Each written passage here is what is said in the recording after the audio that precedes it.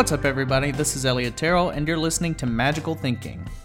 Our guest for this episode is Derek Hughes. Derek is the stand-up magician. You may know him because you've seen him do his comedy magic act on America's Got Talent last year. He was a top 10 finalist, made it to the live rounds last year. He did a phenomenal job, and we talk about it in the episode. We also talk about the importance of scripting versus spontaneity when you're on stage and performing, the difference between being funny and telling jokes, and he shares some personal stories about his growth as a magician, starting out in magic, having a family, tailoring a show to an audience, and more. It's a really wonderful episode, and I'm super excited for you to listen to it. I know you're going to love it. Also, if you're listening to this on the day it comes out, tomorrow is the big day. We're relaunching artofmagic.com. It's huge. We've made so many improvements. It's really unbelievable. The site looks absolutely amazing. Delicious, even, if I may say so myself. I couldn't be more proud of the work that's gone into it over the last year. It's amazing. You guys are going to love it. There's a lot of new functionality in sorting. There's a membership feature that I'm super proud of and incredibly excited about. And I'm excited to hear all of your feedback. You can email me podcast@artofmagic to talk about the episode, or you can email me contact@artofmagic to discuss your thoughts on the new website. Of course, make sure you're signed up for our newsletter so you can be there when the show opens tomorrow morning, and follow us on all the social media channels. Instagram.com/treasuryofwonder and /Magical Thinking Podcast to follow the show. Make sure to join the Facebook group by searching Magical Thinking, and give us a like on Facebook as well for both the podcast and artofmagic.com. I would also really appreciate it if you would go to patreon.com/Magical Thinking. That's patreon.com/Magical Thinking to see behind the scenes on the show, hear more of my thoughts in regards to magic and style, and to have the opportunity to sit down and chat with me for half an hour or an hour. That's up to you. Anyway, get into this episode. I'm super excited. Derek is a wonderful, hilarious magician and a kind, humble, amazing person. Go follow him on all the social media channels as well to make sure that you're up to date on what he's doing. He's touring constantly, and you might be able to see him in a city near you. Just search stand-up magician on any of the social networks. Anyway, get into Derek's episode. Derek Hughes, he's amazing. I love this episode. Enjoy. Culture of cardistry, as I understand it, is shareware. Yes. It's not proprietary. It's not, hey, that's my move. It's like, take my move. Yes. And build. And it's beautiful. Like, I really love that because magic is kind of... Magic's petty. Magic is petty. It's petty. But I'll tell you, I don't know, are there cardists Yeah. who have an act of cardistry that is unique to them, that go out and make a living doing that act out in the world? Like they're getting booked to do their act? Not for, no. Mostly for, like, commercials and stuff. Sure. But I also don't know that... I don't know that cardistry is a performance art. Right. Like, so thus why magic is petty is because when someone takes your bit against your will, that you worked hard to be the generator of. Yeah. And it's part of your signature act that you make your living from. Yes. I can see why people beef up and they're like, yo, absolutely. get away from my stuff, because you're taking money out of my kid's mouth. Oh, absolutely. How'd you do that? Up and out. No, and that I think as far as, like, stealing is concerned, magic has a lot to learn from comedy in that way. But when somebody gets all uppity about who originally did this kind of card sleight and like Marlowe shit, like, yeah, like all of that is so ridiculous to me. Sure. And that's mostly where I'm coming from as a close-up guy. But I am 100% with you when it comes to making a living doing an act. Especially, like, anything when you're on a stage is way more... to me, it's more important. Because as a close-up person, it's not about the... It's not about, like, the ethereal nature of your character. It's more about connecting individually with people in a moment. Right. Which I'm not saying you can't do that on the stage, but when you're performing, but you're framing that moment in theatrical terms. Yes. Yeah. But when you're a performer touring the country, there's there's very much a public element to you that has to be your individual thing. So yeah, as far as stealing is concerned and ripping people off. But I don't think cardistry is that. I don't think it'll ever be a No, it's I think integral to the culture is that it right, sure. Yeah. It seems more like a catalyst for jamming and communing and sharing, and it's perfect for Instagram. Yeah. I mean, never has anything been more perfect, than beautiful fingers dancing with objects. Definitely. Yeah. Cool. We're in it. This is it. Oh, great. We're doing it. Well, you want to tell people where we are? Yeah, please. We're sitting in the house section of the Palace of Mystery between the brunch shows and the evening shows at the very beginning of July. Yeah. I've been working this week here in the Palace emceeing, and I did the brunch shows this weekend because I got kids to feed. So I'll take it. I'll take anything I can get.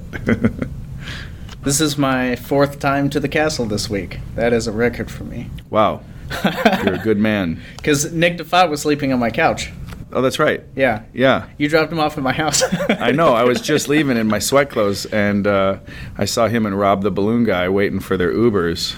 I was like, hop in. Rob had to squeeze between the car seats in the back, the kid car seats in the back seat. He's so petite, he probably could have fit in one of them. Been safer. Probably so. Yeah, Nick's a good Minnesota boy. That's right. Yeah. Oh yeah, you guys are from the same part of. We are, but we didn't know each other there. We're probably a generation. Mm-hmm. There's a generation between our generations, almost. So I'd heard about him through some friends out in Minnesota, saying he was doing some funny stuff, and then I saw Steve Bargatze did a set out at Matt King's house for the Kentucky Derby party. Yeah, Mac has an annual Kentucky Derby party, and he always gets suckers some friend into doing a show. I've been a part of that rough crowd. I mean, imagine you're doing your magic show for the greatest magicians in the world, and they're all half drunk, and it's hot and summer. Sounds amazing. Yeah, Bargatze. Yeah, it's always amazing. Steve did. He's doing that hearing aid bit, Nick. Yeah. Speaking of proprietary rights on bits. Yeah. I think they traded a bit, because I saw Nick do it, and I was like, what? But you saw Nick do it after Bargatze did it? I did. And so you thought that Nick had got it from Bargatze? Yeah, I was a little like, Who's this might kid? have to talk to this young guy. Yeah, like he's representing my home turf. Yeah. That hearing aid bit is phenomenal. It's so great. If you're not familiar with it, both Steve Bargatze and Nick DeFat. DeFat, yeah. I prefer DeFat. That's fine. Makes me feel thinner. Go ahead. And they're the only two people on the planet who are allowed to do this bit. What's that behind your ear? Like a coin from behind the ear. And then when they remove their hand from behind the spectator's head, they're holding a dangling hearing aid. Like, oh, sorry. Start talking loud into the hearing aid. It's so good. Nick is honestly probably the funniest person I've ever met. Just being around him, I never stop laughing. It's amazing. It's also really exhausting. He's on. Yeah. Yep. Love you, Nick. But yes. He's definitely conscious of being funny, which is only going to serve him well in that in that pursuit of whatever it is we pursue. Well, what are you pursuing? Let's stop talking about Nick. But I'll tell you, it's. I haven't always. When I was a younger person, I was more on, like all the time. Yeah. Like I remember, I went to a very small performing arts high school for 1 year, and it was a kind of a come to Jesus moment where one of the sort of the artsy cool kids, there was a tight clique of people who had done professional plays, and they were like the real artists in my mind. And there was a party, and I found out I wasn't invited, and You weren't invited to the art school party. to the cool kids party, and I talked to this girl about it, like, why? Yeah. And she's like, well, you're always on. It's a little exhausting being around you. I had to really hear that and be like, oh, Jesus. And slowly over time kind of learned to, like, I'm always thinking of jokes. I'm always thinking of something funny to say, but really pared down how often I spew and sort of ejaculate the first thing that comes to my mind. Yeah. Yeah. Ejaculate and come in the same sentence. Yes. Congratulations. Yes. Well, I have 2 very young boys at home, so I haven't had a lot of action recently. So it is in the forefront. Yeah, Nick, I don't know that Nick is on like some people are on. I think Nick is just one of the most naturally funny people just hanging out. Because, I mean, he did sleep on my couch. It's not Sure. like he was on when he was in his underwear in the morning. But, like, he's just, like, that perfect amount of awkward that everything is just a little off. And it's just hilarious to regular people. And that's really great, a great observation. And it's something I'm always trying to clarify, which is, what is my point of view? Yeah. As an artist, as a performer, when people are watching me, what is my point of view? And I haven't clarified it. I've clarified it for specific routines, and I'll tell you, those routines vibrate at a higher frequency. They're stronger, they hit harder, and they're better. And I have to believe it's because I've decided and I have a working point of view that can motivate my energy and my actions during those performance pieces.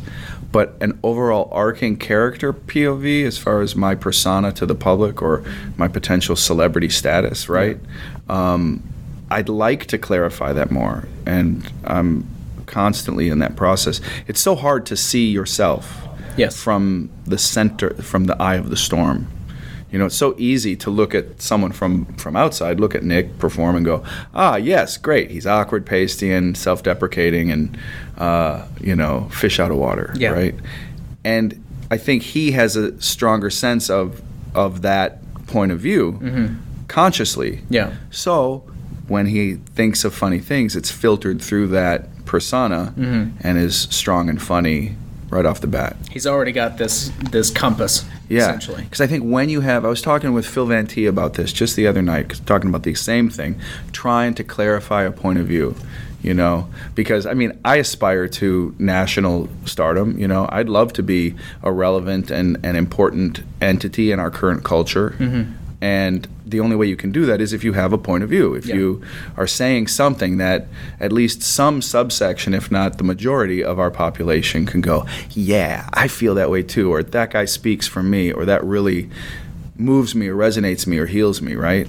And Phil was saying, when you clarify that POV, you do write jokes. The jokes come faster and they're more spot on to your persona. And that's the dream, man. I'd love to be able to sit down and just jokes and bits and routines pour out of me effortlessly. That's like streets of gold somewhere in that utopian future.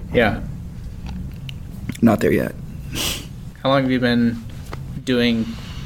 Most of my questions are just about comedy. Like, we don't really have to talk about magic that much. Sure. Just because I think that magicians just can learn so much from comedy. And so, like, they go hand in hand. Yeah. I mean, really, you look at a strong joke and a strong magic routine. They're parallel experiences. There's a setup, sort of a premise that sets the world, and then there is a surprising yet inevitable finale. Ideally. Yeah. The ideal punchline to a joke is a total surprise, but completely inevitable. Yes. Of course, that's how this was going to end, but I didn't see it coming. And an okay joke is when you can kind of, you can see the punchline coming, still very satisfying, and you kind of feel a little smart yourself that, I knew where that was going to go. That's a good joke. That's a good joke. I would have thought of that joke. But the best ones are when it's just slaps you upside the head and it's, but of course. Yeah. And same with magic. You saw my priority mail envelope. I think I've really found an inevitable but a surprising but inevitable conclusion to that, calling that skeptic up on stage, and the audience has forgotten that a prediction has been committed to. Yeah. And so that moment when I say, but I made a commitment to your astonishment, it's so satisfying for me because the whole audience goes, collectively remembers. Yeah. Oh, shit. And it's beautiful. Yeah. It's gorgeous. And let me tell you, going back to this idea of point of view, I did some writing at the top of the week, and I folded that writing into that routine, just an introduction to the moment I present the prediction and send it out into the audience. And it is this: I'm not just here to do little tricks to entertain you. I'm here to save magic. Yeah. I wrote that on Monday morning and added it to the act on Wednesday, and goddamn if it doesn't amp that finale a notch more. And I'm just overwhelmed and elated and a little frustrated that, I don't commit to that writing process on a more regular basis, because every effort towards understanding myself better leads to stronger work and better material. How much collaboration do you do? I wish more. I dream of collaborating and having a tight group of friends that are sounding boards. Not a lot. Not as much as I'd like. I have really tight friends who are sort of the filters that I run new ideas through, or often the people to see routines for the first time. Handsome Jack, Rob Zabrecki, Derek Delgadio are kind of my litmus test for new ideas. But do we get together and really have solid work sessions on a regular basis? No, and I'd love that. I'll tell you, when I'm hired in a consulting capacity, when I'm hired to be a thinker for someone else's vision and project, it's so easy to dive into an 8-hour workday Monday through Friday and hit the office and no lunch break, order food in, and just ideas, because there's power behind a paycheck, sadly. As for me, as far as motivation and commitment, when it's my own time, when I'm on my own dime, and I got I got a 4-year-old and a 6-year-old right now who my office is at home, so I can hear them call out, "Hey, Daddy, are you out there?" And my office door is shut. What am I going to do? I feel like an absentee father if I don't kind of poke my head out and say what. But that interrupts what I know is a powerful flow. Committing for hours, and not deviating, when your mind drifts, getting back to the page or back to the rehearsal mirror, back to whatever it is you're focused on during that 2-hour session. And I don't give myself that gift enough. I dream of, Luc Germain used to do this great thing before he went back to the UK. He would do a semi-regular mentalism workshop in Las Vegas. And I attended it, and it was, not 10 people, maybe, and it wasn't cheap, but it was great because it was a jam. It wasn't just Luke telling us stuff that he knows, and he knows a lot. It was everybody brainstorming around everybody else's routines, and really some great stuff came out of that a couple days. And I've had the dream of I've had some clients that have put me up at some pretty great resort-style hotels around the country, and every time I'm in a real prime spot, I think I should rent a couple rooms and invite a handful of buddies out to help each other out for 72 hours. Kind of like remember Amar and Daryl and Fleischer and I think Paul Harris did The Hedonists. No. Richard Kaufman published a book called The Magical Hedonists, or Magic in the Bahamas, the Hedonists. Anyways, they all went to the Bahamas and wrote a book, came up with routines over the course of a week, and drank and smoked and got tan, and what a great amazing. venue. Yeah, let's do it. Come on, Elliot. Let's do it. I'm all for it. It sounds amazing.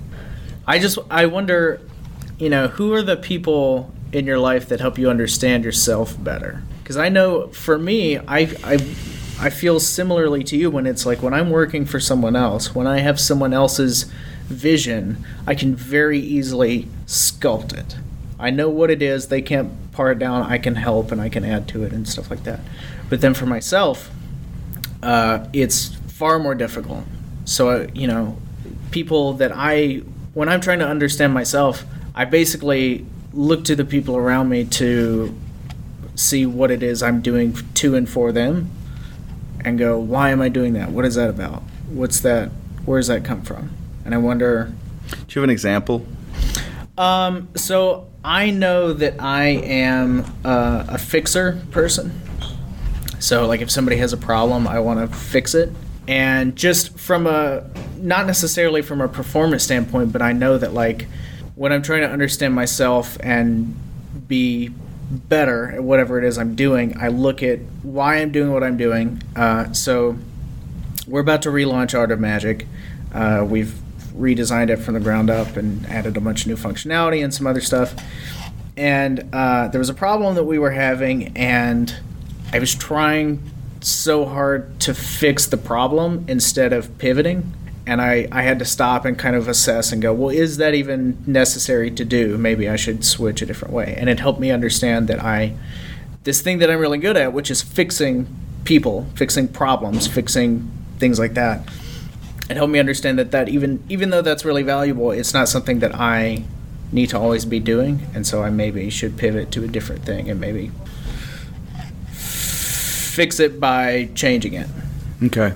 And so that's an interesting thing for me to think about. So then when I go and do magic, it's like, all right, I know that I have this idea of what it is I want, but I can't impose that on my audience. So maybe I have to change and be malleable for whatever it is that they need. I think that's a wise epiphany, something that works to my detriment in writing new material is, if I have a gift, it's being present and alive with each audience. Mm-hmm. And I say to my detriment because even if my routine isn't fully polished or I haven't totally locked the script down, from years of stage time, I know that it's still going to be pretty good. Yeah. And that's dangerous, as far as my discipline goes. But I feel so blessed that I have the gift of being able to observe and feel where a group is and shift a little to go down that road. I mean, you saw a prime example of that today in the last of my 3 brunch shows this afternoon. I called on a young girl early in the show to just say stop and pick a card. And I did make a joke. Her name was Robbie, and very quick I responded, so your parents wanted a son. And it got a wonderful laugh because she has a boy's name and she's a girl. And we just blew past it and went on with the trick. I called a boy that was sitting behind her up on stage to help me.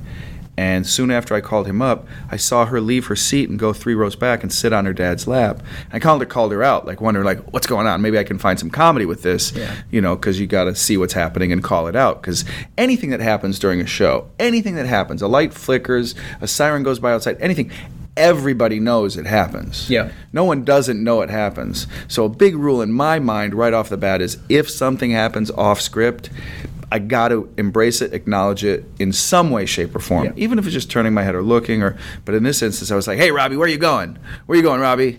Thinking maybe she had to go potty, and I could make a funny pee joke out of it. But what she was crying, and she wasn't crying. I'll tell you, I know for a fact she wasn't crying because I said her parents wanted a son. Yeah.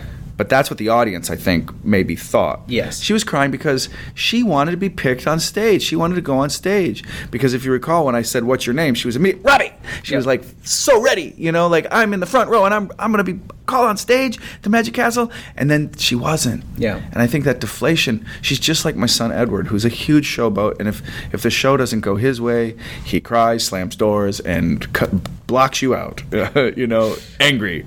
And I observed that, and I didn't win that audience back in that first set fully. I plowed through solid material, acknowledged the kid, talked to Robbie briefly, mentioned a dollar bill, and then let it go, introduced the next act. When I came back, lights came up. I said, "Robbie, did you get that dollar?" Not aggressively, but really feeling that energy. I acknowledged, I told everyone how she reminded me of my son, not in a joke way, because I realized that could have been people thinking the name thing again. I said it's because my son also has a very sensitive spirit. So now they know I'm compassionate. They know you're a dad. They know that I'm you're a dad. not a malicious, weird magic dude. Yes. And you're relating to the audience. And then I talked to her, and I was like, hey, do you have $1? No. Do you have someone who can? Could you find $1? No. Okay, well, I'd really love to invite you on stage to do a magic trick just for you. And if someone could give you $1, would you do that? And she's like, okay. Yeah. Thank God. Yep. Thank God I can win this audience back and be a hero, not a douchebag. But I was only able to see what this girl needed and give her that through, I guess, that gift of being able to perceive and be present. I think a real danger with, we started talking right off the bat about, scripting and how I want to do more scripting and the importance of scripting. But there's also a danger in locking your script down where it becomes, might as well watch a video. It's not alive anymore. Yeah. It's not alive. And, that is the only reason we go see anything live anymore. We have so many options through streaming media, not at home, but in our pocket. Why am I going to pay anybody talking to me through a microphone? Why am I going to pay them any attention? Only because they're real, alive, present, and there's a danger that something really unexpected might happen. So yeah, being present it's everything. Eugene Burger, huge disciple of Eugene Burger. Wonderful mentor of mine. I was lucky that I lived in Minneapolis, which was a frequent lecturing spot because it was close to Chicago for him when I was coming up. And I would always go to his lecture, do the extra workshop, buy the new book or whatever, devour it instantly, and corral him for private lessons. And he charged a lot. And at one time, years into our relationship, I said, you really charge a lot. And he's like, well, if I didn't, you wouldn't listen. And it goes back to that Luc Germain workshop, right, where it's like you're paying a lot of money. Well, you're going to, guess what? You're going to grow. This is serious. Yeah. If you're not invested, then there's something psychological. You're not going to... What's the motivation of the paycheck, like you said earlier? Yeah, exactly. So Eugene's thing was the script is there for when the show doesn't happen. I thought that was an amazing lesson. Yeah. The show is two human beings experiencing wonder. And when it doesn't happen, when they're not ready to, when they're not as vulnerable as you are to show up, well, at least you have funny jokes and a solid routine with a clear finale, and you can say thank you, good night. Yeah. Sometimes I wait. I like that. Sometimes people are done, and then they aren't done anymore. And that's where the gold is. Sometimes. I'm not saying what you just said wasn't gold, because it was beautiful. No.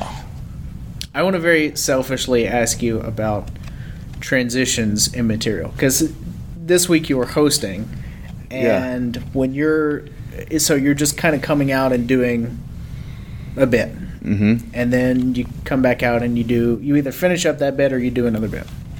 What is it like when you're on tour and you're performing you're doing your whole act? Sure. How do you transition material? What is that arc of the thing look like?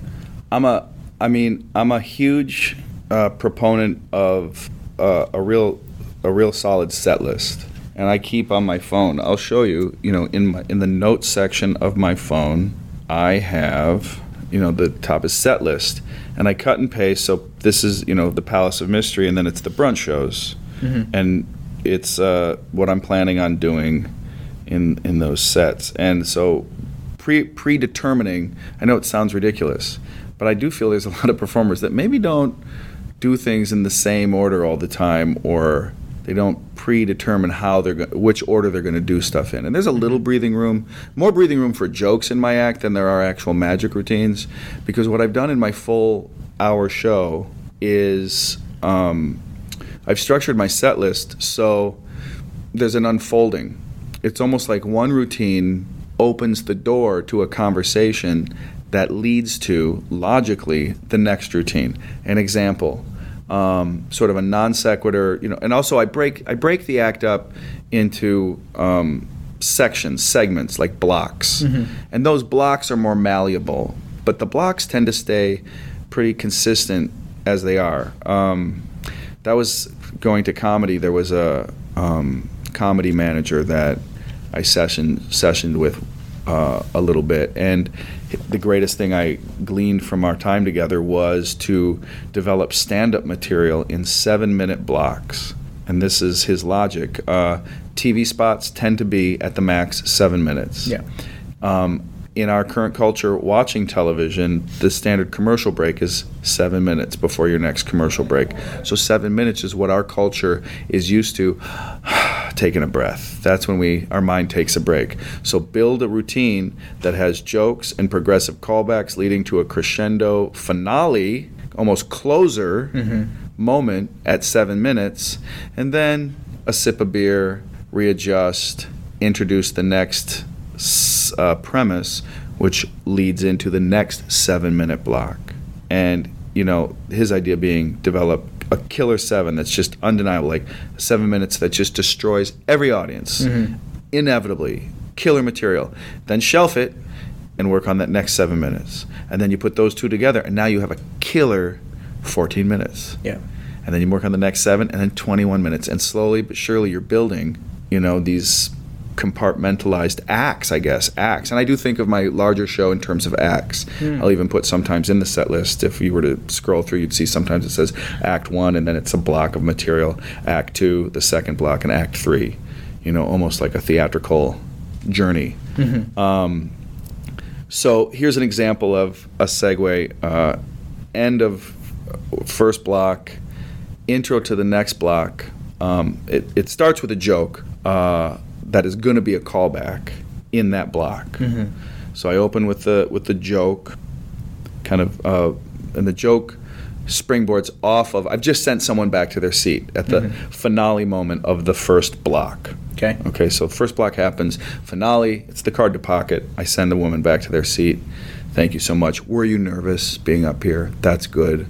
It's good to be nervous. And I do a joke about being nervous, which leads in. Seems like a non sequitur. Then I introduce 2 paper bags, and I do an invisible deck routine that I've been doing for years and years, involving imagination and reality in these 2 bags. And that finishes, they go back to their seat.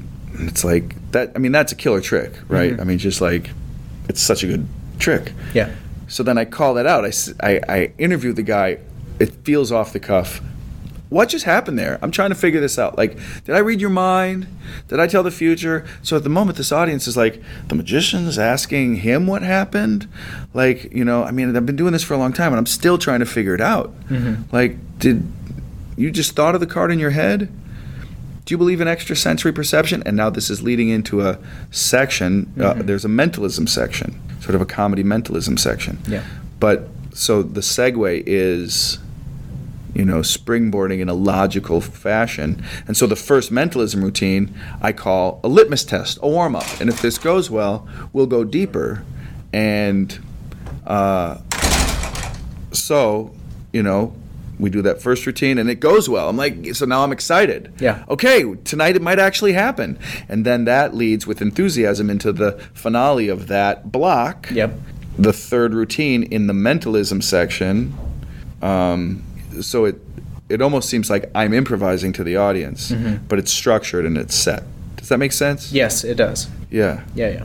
Now, I'm dangerous. It's dangerous for me because let's just take that mentalism block in my show. It's real strong. It's real tight. It's surefire for me.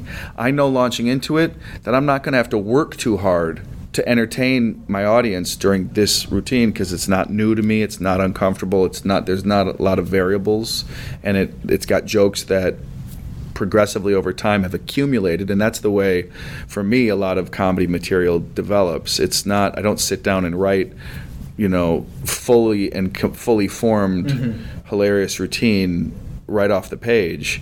It's more of a premise, an idea, and then through years of doing it again and again and again, little tags, little things happen, off-the-cuff moments, and I assiduously note everything that happens and add it to the act until I look back on it and go, I don't know how I wrote this. This is way better than anything I could make, but I can call it mine. And nobody knows the difference. Nobody knows the diff. So I get trapped, though. I get trapped. I don't leave room for new material in my show because often I'm booked and it's often for an hour. And for me at this point in time, that's not a lot of time. Like I'm going at a pretty good pace just to get in what I want to get. Yeah. And I need to, Blaine really bitch slapped me a few years ago. We were talking on the phone, and I was like, he's like, what are you doing? And like touring a lot of colleges, really busy. And he's like, he was like, what, are you taking a lot of risks? Are you trying a lot of new shit? Are you failing out there? And I was like, no. And at the time, I was doing my A game every show because I'm of two thoughts.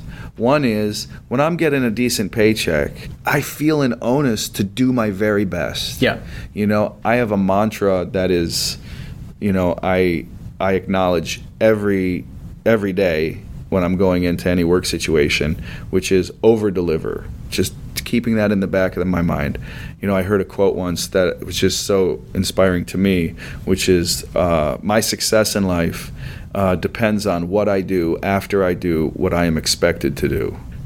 That's great. It's the extra. It's when we go the extra mile, the extra inch. We go beyond what anybody expected we should or would or could do. And I've, over my 46 years now on this planet as a working entertainer, it pays off.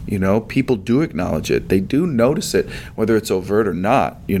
I think they see that I'm not desperate and trying to please. I'm saying I'm giving everything I can in this moment. And so I feel like I'm kind of a cheater if I'm doing something that's only half-ass for a paying crowd. I feel like it should be, that's for open mics. Yeah. But it's not. It's not. Blaine's right. I need to open with solid, and I've been doing this more. I've been allowing myself more. I was inspired to open some windows and work, and then new routines are born of that. Through opening a space in the course of a full evening show to have some more experimental stuff. I'm in a place where I'm actually thinking about kind of acknowledging that to the audience. Have you ever seen Carrot Top? No, I haven't. Okay. I highly recommend Carrot Top's show at the Excalibur. At the Pyramid. The Luxor. The Luxor, thank you. I don't recommend any of the other shows at the Luxor. Chris Angel. But Carrot Top, must see if you're an entertainer. He gets so much crap for being a hack. He is not a hack. Scott is a genius, and his act is a rock concert. For an hour, he is full of energy and blows your mind and is goofy and funny and hilarious and dirty. And the way he structured this show, it's beautiful. He's got the stage has in one is just his working space. Just upstage of that is 6 trunks divided in the middle, so 3 stage right, 3 stage left, all in a row, right? Far stage right off to the side is a different trunk, and it says new props. It's printed right on it, okay? It's over there. And then in the shadows, under a cloth, up elevated above everything, is a single trunk, okay? And in his act, he goes through the one trunk, then of the 6 that are up there, he goes through all of those progressively. Then he goes to the new props, which is half new props. Yeah. So some kill and some truly are new props. And he's carved out a space to work out new shit every night. And then the big mysterious, that's his closer. And it's brilliant. Yeah. It's like, I get it, I see it, I know where it's going. I can project a little bit how, I'm looking at my watch, I'm not too worried about it. I know we're going to get out of here when he gets to that last box. There's a clear roadmap for the audience. And he and that new prop box, that's kind of like, I need my new prop, new trick space, but maybe with a banner that says new tricks or warning. Maybe putting out a work cone, something that says, hard hat. Work in progress. Yeah, that's pretty stupid. But no self-censorship. Got to get it all out there. yeah. I mean, I was just working a comedy club over Easter in Minneapolis, and I'm working on this routine with a nest of boxes. I've had the prop for years. I've done it for one-off clients, but I don't have a routine that's my regular routine with this prop. And it's a heavy prop. It's a bitch to travel with. So that's part of, pretty much everything I do to date fits in a carry-on. And I'm just now exploring the idea of checking a bag and expanding, So stupid. I just ordered it. I'm getting one of those banners, like a banner stand with my website and my name and a picture. It's so cheese dick. But I do know people watch me and love me, and they don't know who I am. Yeah. And I need to drive traffic to my website, drive traffic to my social media, which is at Stand Up Magician, www.standupmagician.com, Twitter, Stand Up Magician, Instagram, Stand Up Magician. You get the idea. I'm trying to brand here, people. So I ordered this banner stand, and I think you can tell I'm really enthusiastic. But I think I'm going to have that. If anything, I'll have it outside of the theater space as people are coming in, or maybe, because I also always do a meet and greet when I leave. Like I run through the audience, and then I shake hands after, which I think is huge. Yeah. I think it's a very important element of, I know people are making a lot of money doing VIP meet and greets, and that's cool, but when Copperfield, he used to do it when he came to the Orpheum and sat, cross-legged on the merch counter and sat there until everybody came through that line. Penn and Teller have done it from day one. They meet every single person that wants to meet them after every single show, and that is over-delivering in my book. That is, doing. That's what they're doing after they do what they are expected to do, which is the show you paid for. Yeah. Right? So I got this banner stand, and I think I'm going to need to check that. That's going to have to go into a check bag. Because you don't want to be seen carrying it, or? I just don't have room. Just kidding. Yeah. Just kidding. Cut a hole out. I am not here to make you feel bad about that. We'll see how it goes. No, I think it's great. Look, it's just one of the things you have to do. It looks so cheap, But I was getting ready for a theater show at Princeton, and I knew I needed the guy booking me was like, "Your show's amazing, it's amazing, but you got something bigger that could be bigger, anything bigger." And huge. Huge, bigly, tremendous. I got this nest of boxes, which theatrically kind of plays big. It's hanging, it's high, it's isolated, and a thing is vanished, and then it's in the box, and it's got a big illusion vibe. So I ran it at a comedy club a month before this theater gig, and no routine, literally just the trick. Yeah. Like embarrassing, honestly, Elliot. I'm borrowing a ring, vanishing it with no words, jokes, or premise, and then opening boxes, and there's the ring. Night one. Night two, I did some writing on marriage. I was like, maybe this is about what the ring represents. What's your story? Tell me your proposal. Can you imagine if it never happened, if you never met, if you never said yes, if you never asked? Sit in that for a while. Okay, well, that's kind of theatrically cool. And there's this comic element of this really important object is now gone, and I'm moving on with the show. Yeah. Pretty standard, but, I enjoyed that energy.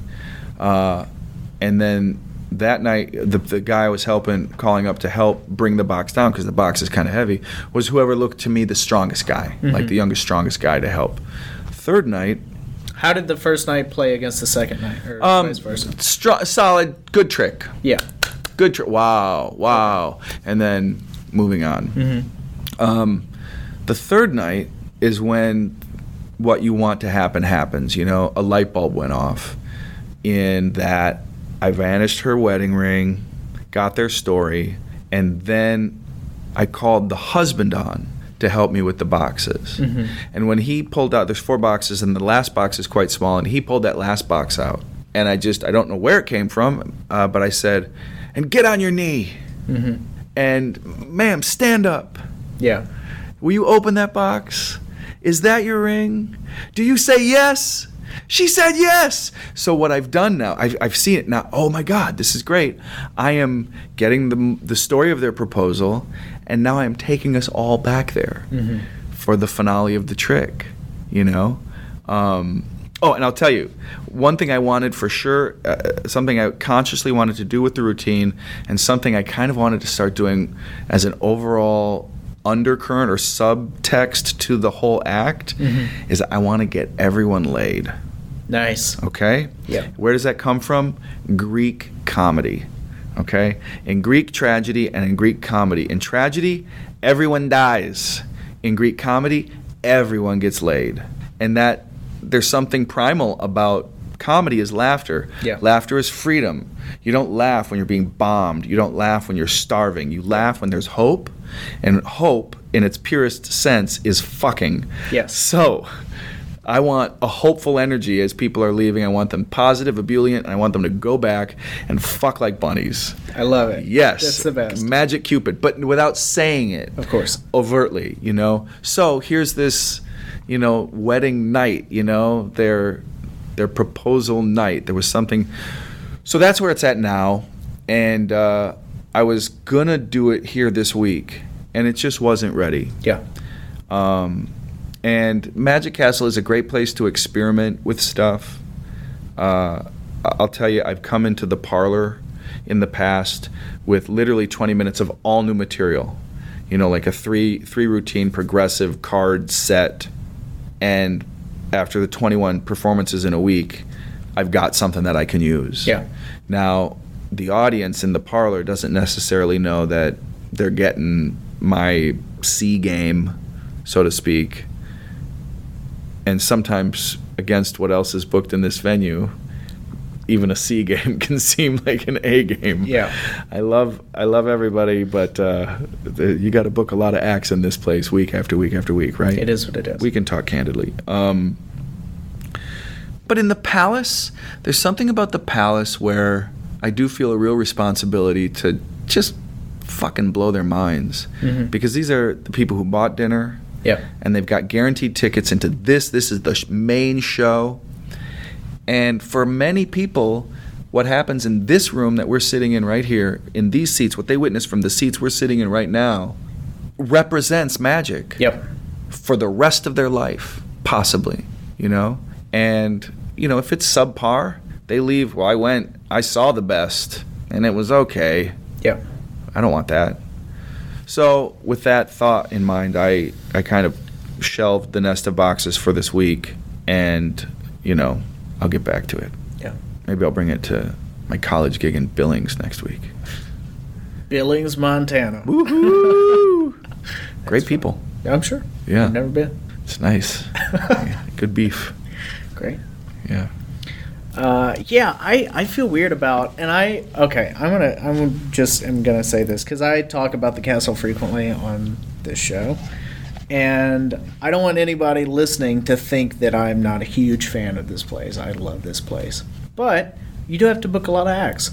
Not every magician is amazing, but not every magician is even. Sometimes I'm blown away that they're not even ready to be in front of people. Yeah. Yes. I mean, it can be shocking sometimes. Yeah.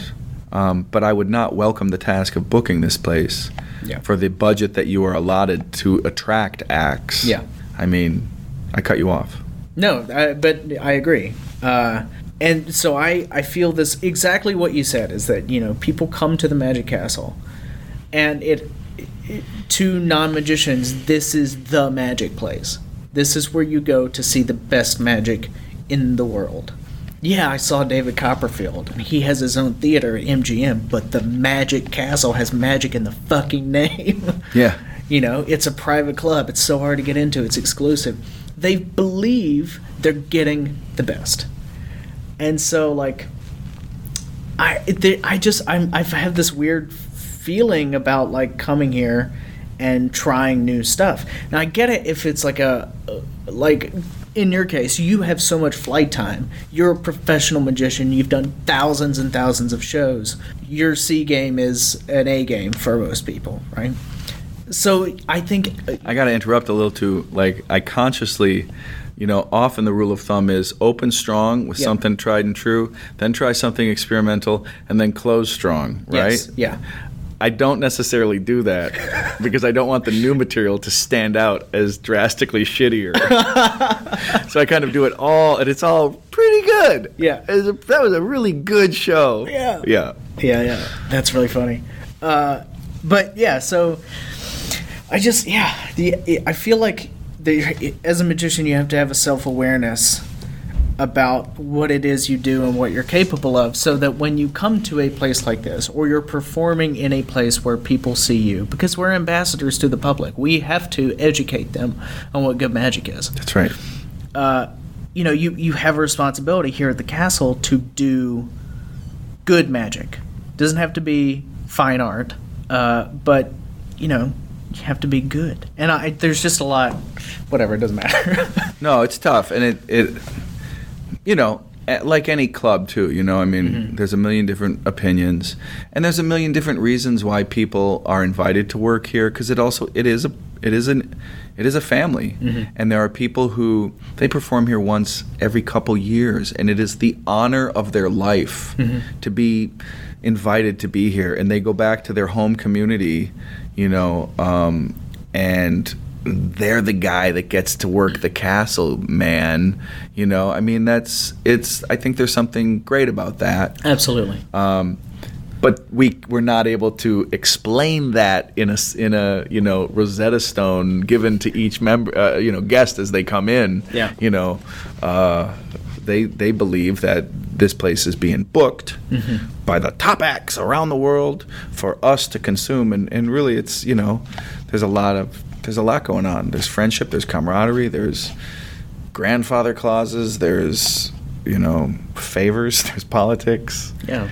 And listen, Jack Goldfinger is beautiful and a genius at what he does and how he does it. Yeah. He's like Neo in the Matrix, just dodging bullets. He's like Neo and Morpheus combined into one, because he has the wisdom of Morpheus with the moves of Neo. Yeah. Here's something relating to sort of comedy and magic. Over the last 2 years, I've started working in shorter, punchier magic effects, strong moments, almost non sequitur. And it came from sort of looking at my straight stand-up material, and I had jokes that had an opening bit with the premise, and then a tag and a tag and a tag, or story bits that kind of had multiple segments leading to a finale. And then I also had one-liner jokes that just were kind of like set up, punch, boom, big laugh, moving on. Yeah. Had nothing to do with anything else in any of it.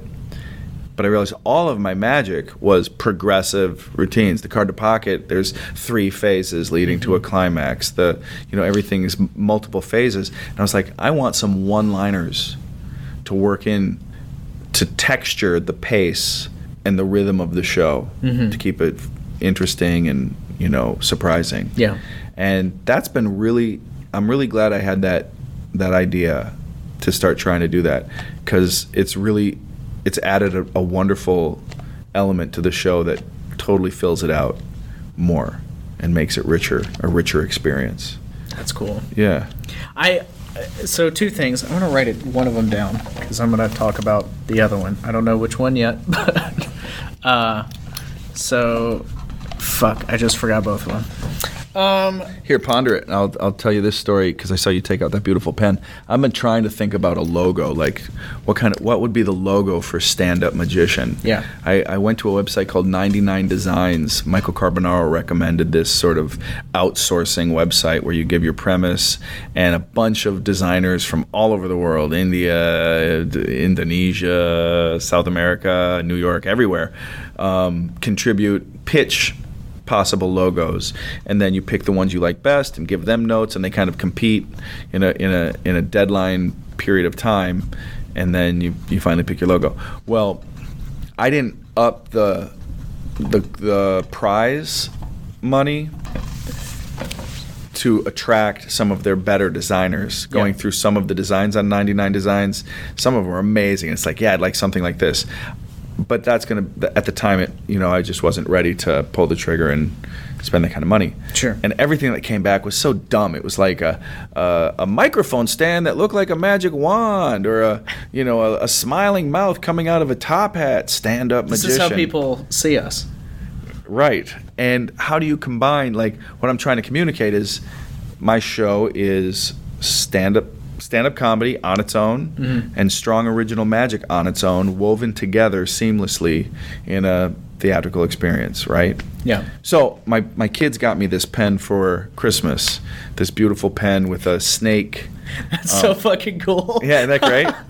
Yeah, that's it's awesome. a snake clip, and the snake has 2 little gem eyes, okay? This beautiful writing instrument.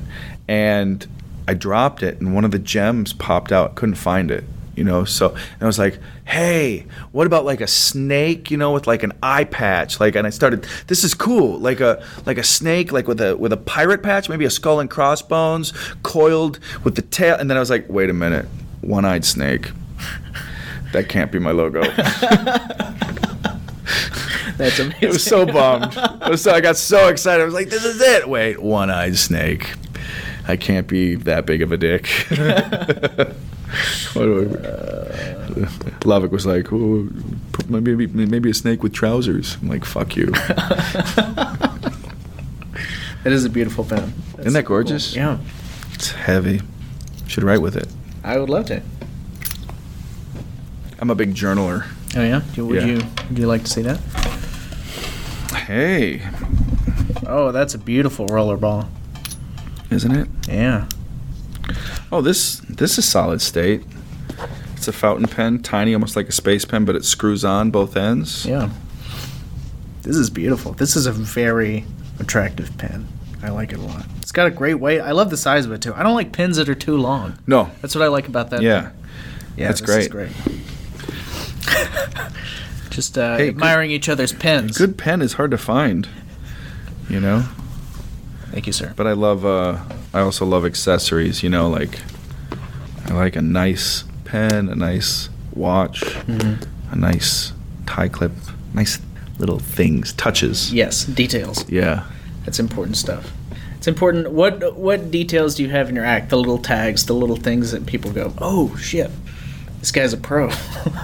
Well, I'll tell you, when I was finishing up America's Got Talent, that's a rough journey, like you're working hard, they're not paying you, canceling gigs in order to be available to do it. I regret none of that. But for years I was working with a Puma bag, like a gym bag was my show bag on stage, the bag I would sit on a chair. And it had a quirky quality to it. It almost looked like for years I had it with the Puma logo facing out, and then for the last couple years using it, I spun it around so it was just a plain black bag, little gym-looking bag. And more than once, people were like, bowling bag. It kind of had a bowling bag vibe. It wasn't, but it kind of had that irregular trapezoid shape, and but it was fine, and it was functional, and it was great, and it worked for years and years. But I started thinking about, you remember Felix the cat? Yes. Yeah. And he had his bag of tricks. Yep. And that bag of tricks has a step and repeat type of design on it that to me totally is Louis Vuitton. Yes. Like to me it's not Louis Vuitton, but to me that's a Louis Vuitton bag. That's his traveling bag. And so I actually went shopping at thrift stores in New York when Nothing to Hide was playing. Me and Vanessa Lauren went out. And she helped me shop. She's good at shopping, and we looked at a handful of these sort of used Louis Vuitton bags, and it wasn't quite right. So I'm filling in for Mac a couple weeks after AGT wraps up in Las Vegas, and then my family's there, and my mother happens to be visiting as well. So we're all there in Las Vegas, and we go shopping, and I just pull the trigger, and I go to the Louis Vuitton store, and I get myself my new show bag, which is a baller Louis Vuitton, not a knockoff, real deal, super expensive fucking bag. Yes. And so that's fuck off bag of tricks. That's right a touch. Yeah, that's the bag where it's like this guy walks on stage and it's like, Jesus, he's not fucking around. Yes. That's so important. Yeah. It's pretty cool. That's awesome. Yeah. But I'm totally paranoid. I actually pack that bag in my bag when I travel. But a couple of times I've carried it like through airports. That bag could easily walk away. Yeah. I realized. Vanessa's like, you need to get it chipped. You mean like a pet? Yeah, like a pet. You chip your goods. Yeah. Because there's eyes on that. Like, hey, that's something. It's funny. My mother was with us. She was looking at kind of window shopping in a different store. I went in, pulled the trigger, bought the bag, and I had to wait about a half an hour because they're monogramming the tag. Right, they're putting a DH on my tag, and I'm waiting outside. And she comes up and she's like, "Did you buy a bag?" And my mom's very sweet. She's like, "Well, honey, I could have bought you a bag." Like I don't know what she feels guilty about. I mean, yeah. But I'm like, okay, sure, you can buy me the bag. And she goes into the store, she shops around and looks at some stuff. She comes back out. She's like, maybe we can do an installment plan. I'm like, Mom, I got the bag. I let her off the hook. That's very funny. But yeah, she was so dead serious. She's like, maybe we can do it in installments. Oh, that's so sweet. I know. One of the things that I was going to ask you about is, like, you were talking about how when you structure the stuff, the pieces, the routines, you finish one that leads into a conversation that then springboards into the next one. It's like that's sort of commentary on the magic that's happening, whereas, like, stand-up comedy doesn't break the fourth wall unless you're, acknowledging something that happens or you're doing crowd work. But magic, so in comedy you're kind of commenting on the world and your point of view. In magic, I guess you would be like using your point of view to comment on the magic that you've done, which is what it sounds like, sort of what you're doing. I don't know, I just had that thought. Yes. Though, I'm consciously trying to work on some premise around magic that do relate to the world at large, in more of sort of the way stand-up I like does. Yeah. I'm working out a routine right now, which is basically, a glorified book test. But the whole idea is smartphones are making us dumb. We're totally losing our ability to do anything. And, I did a test run of this routine last December, and sort of the intro story was, I told the story about leaving this very building.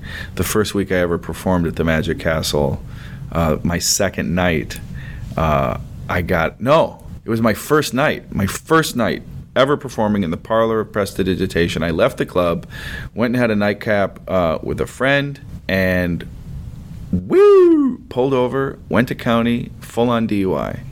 Got thrown in jail. Wow. Got out just in time to collect my car just before Impound closed for the day. Didn't get home, didn't shower, didn't change my suit. Got back for my first show in the Parlor of Prestidigitation. Same suit. I had to go in the kitchen and have one of the Mexican guys help cut off my wristband from county. I was like, hey, man, you got a scissors or a knife? He's like, what?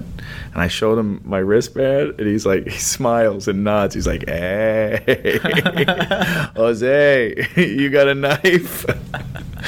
I got so much street cred with the kitchen staff.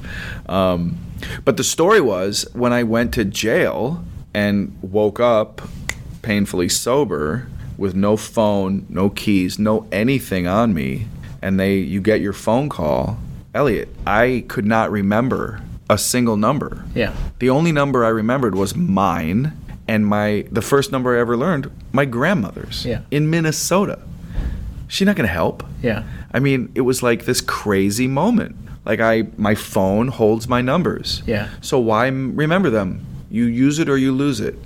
So this was I thought there's something here, and there's something important here, because this is what's happening to the world at large. And what else are we losing?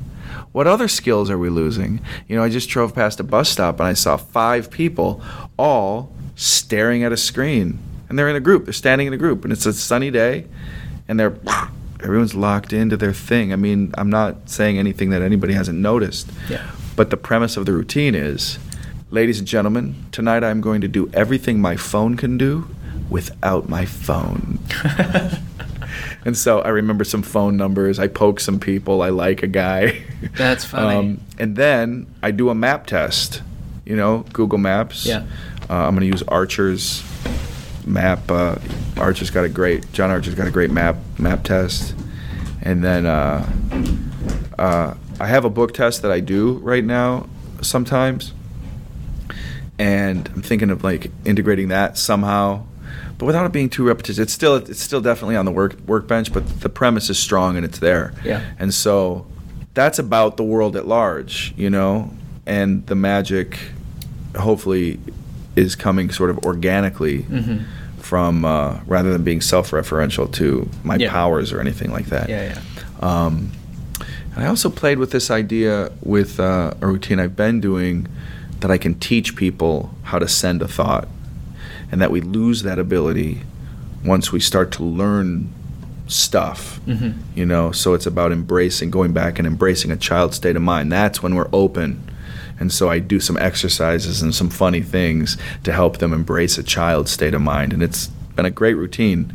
But I did it at just one night, kind of off the cuff, at the Improv Lab, where I really embraced the premise. Like, I came out and I dropped my phone in a Ziploc bag, and then I wrapped it in a full roll of duct tape, and I was like, this is breaking the signal, okay, because we're being tracked, okay? Like, it's kind of a conspiracy theory angle. Yeah. Like, the phones, the robots are making us dumb, and we all have the ability to communicate, and have intuition that is right and intuition that will guide us. But we're losing the ability to trust that because we've created the technology to send a thought. I can send a thought to you using my thumbs. I can send you a thought 2,000 miles away instantly. So we need to practice and master the skill so when the robots take over, we can revolt, was the sort of the loose idea. Yeah. I got some blank stares from that crowd, but I like the idea. Yeah, that's fun. What is it? I mean, how do you feel about the whole phone thing? I mean, Yeah, no, it's terrifying. And as a parent, I have kids who are just starting to use iPads, and they can access, they know the access code, and they can get in and start playing Angry Birds on their own. And right now they're playing pretty innocuous games. There's a game where a panda makes food, or another one, same chain of games, same brand of games. Sniper Elite 4. Yeah, exactly. And then, but I have an Xbox that my wife got me when we first met because I wanted to play one game, BioShock. Yeah. I was obsessed with the graphics and had heard it was wonderful, and I totally dove into that world. But I was shocked after playing BioShock and BioShock 2, how many hours of my life, like 6 hours would fly by like nothing. Yeah. 6 hours. Yeah. And here we're talking earlier about how hard it is for me to sit down for 2 hours and focus on new material. But I could, power up and get to the next level, and really, you dream. If you're gaming, I don't know if you've gamed, but when you dream, you're dreaming in these corridors, and that's got to do something to our mind. That's got to do something to how we're perceiving the world in some way, shape, or form. And, you see concert footage of people at any event now, and it's a sea of phones being held up recording. Who's watching this? Yeah. Who goes back to their home and says, let me watch the concert I missed because I was filming it? Yeah. I'm addicted too, though. I mean, we are really, really deep in it, and I'm not entirely sure that it's not the robots. I mean, I'm wearing this Fitbit, so somewhere there's a database that knows I'm not the first guy to kill, You can keep me around for a while because I'm not much of a threat. I might be a drone. Maybe we could put me to work when that time comes.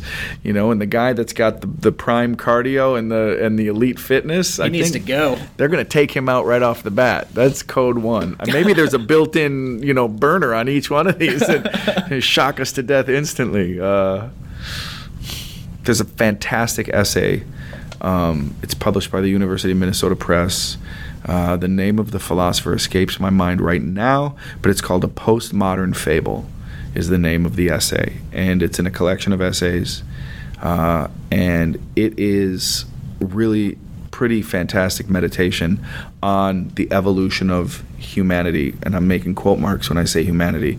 This guy's sort of realizing the general theme of the essay is, our great crisis as a species, as a race, came when science discovered undeniably the sun will burn out. Once we knew that, now we know we're doomed. Not immediately, but eventually and unavoidably, we need to come up with a plan. Yeah. Right? And that's sort of how he kicks it off. And he's talking about what humanity will look like in 2,000 years, or what it will be, is really up for debate. And maybe, sort of evolving into a solar-based AI that can take knowledge as we understand it and build craft that can transport non-organic life to a new space. I don't know, the phones, man. Maybe I really, think maybe it's like part of the robot revolution. I think the phone is it's the proof of concept, right? Tell me. So, there was a point at which we weren't carrying around cell phones, and then they came out, and a handful of people got them. And I was on board day one, not with the big block, yeah. But as soon as they were the handheld Nokia that looked like a wireless phone that would have a cradle at your phone at home, but just buttons and a pull-up antenna. College, I had that, in '92. Yeah, right off the bat. So, and then we get the iPhone in 2007, 2008, 2007, and that revolutionizes everything. And it becomes the fastest selling thing, essentially, in human history. Don't check me on that. No, but I mean, just legit. Yeah. And now everyone has something that is like an iPhone, if not an iPhone, that does most of everything for us. And I think that's the proof of concept that the phone will die. It's the ease of access, not the thing, not the block. So I think it's this is what we have at the moment, but everybody's okay with having technology on them all the time, which means implants and cybernetics and the whole thing. Right? Google Glass. Yeah. Implanted in your eye. Yeah. Augmented reality as just the way it is. But man, next week I'm taking my boys to Big Bear. Great. With a tent. Fuck yeah. For 3 nights. And I want to do that more. Yeah. Because I think I've been here for this blip of time in the grand scheme of things. And memories that I hold so close are, many of them are nature-based. Mm-hmm. A canoe trip. Yeah. Moments rock climbing. These sitting on a summer porch with screens open during a rainstorm and falling asleep to the sound of that rain. Yep. And those moments don't happen when you're plugged in. Yeah. It's funny. You know what this makes me think of? I'm holding up sort of the sleek black iPhone here. Remember the opening sequence to 2001? Yeah. The monolith? Monolith. It's the iPhone. Yeah. That's what the monkeys are freaking out about. It's this smooth, nondescript chunk of future. Perfection. Yeah. And that's what the iPhone is, the illusion of perfection. It's such a good thing. It is. I mean, my God, like it feels so real. You look into these apps, and each app is a pathway to a whole reality. And boy, it feels legit, but it's code. It's code and colors. Yep. I had an experience one time where you may have seen this. It's like a cartoon. An illustrator drew this thing, but it was a guy standing there looking at his phone, and his face was being sucked into the phone. It was like a straight suction of his face. Okay. And I saw that, and I was like, oh, yeah, okay, that's commentary on blah, blah, blah. And I was walking down the street one day, and I saw a guy standing on a corner looking at his phone, and I got the feeling of that looking at this person. It was like, it's like, you know how you're watching somebody watch something and you can tell where their depth perception is by just kind of looking at their eyes? Sure. He was looking through the phone. He was looking into it in the thing, and it felt like he was being sucked into it, and it fucking freaked me out. Sure. Super weird. And so real. Yeah. Like you were a witness to that truth. That was really happening. Yeah. I've had this thought, sooner or later, our obsession with our phones is going to lead to a resurgence of predatory animals in urban areas. We're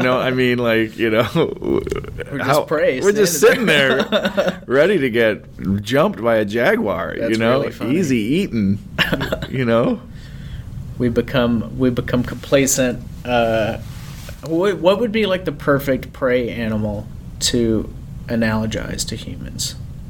The perfect prey? Yeah. Well, lemmings. Right? We're just, because what's crazy is I don't think the number one problem with the phone reality, with the illusion that it creates, the illusion that we are connected, the illusion that we do know things, is it interferes with the ability to really think. And I do fear and feel people aren't, not that they ever fully have, but thinking for themselves on a real critical level. And that is so necessary. We work in a profession that it's so clear how easily and badly we can be deceived. Mm-hmm. Okay? Yes. We are easily fooled, and we are easily convinced something is the truth that is not. And we live in this day and age where, there's so many fucking people that need to be controlled just for safety, just for commerce, just for, and that those systems of control are inevitably being manipulated by people who have self-serving agendas. Mm-hmm. Power corrupts, and guess what power is? Money. Yep. Money is power. And do I want more money than I have? Hell yeah. But I pray I never justify raping a civilization just so I can make an extra percentage. Mm-hmm. And Jesus, the fucking phones are made in these factories where there's suicide nets. Yeah. Outside the windows. And we're willing to literally enslave people so I can have this wonderful device?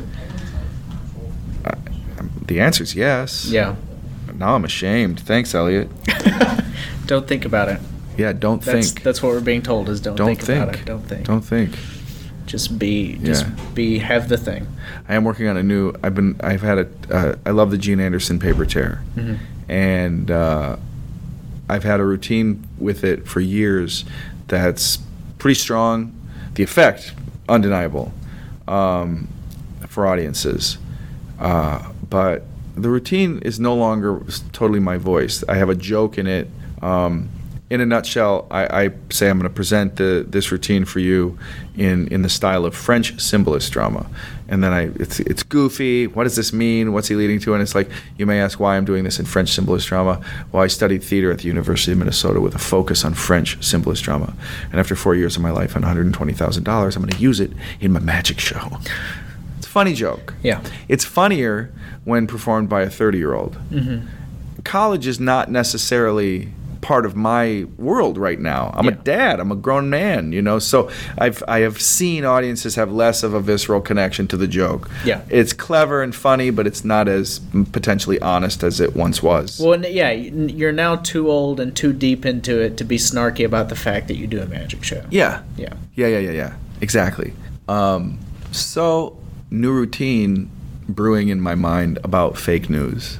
Oh, great. And I'm trying to find the words for it, but it's like, read a headline, fake, or I don't know what. And then, but the news is and something about sort of journalism in general. And maybe there's a Hippocratic oath for journalists. There must be. I think there is. Yeah. Sort of the moral code of a journalist, impartial, delivering the facts, so we can be educated about what is really happening. Yes.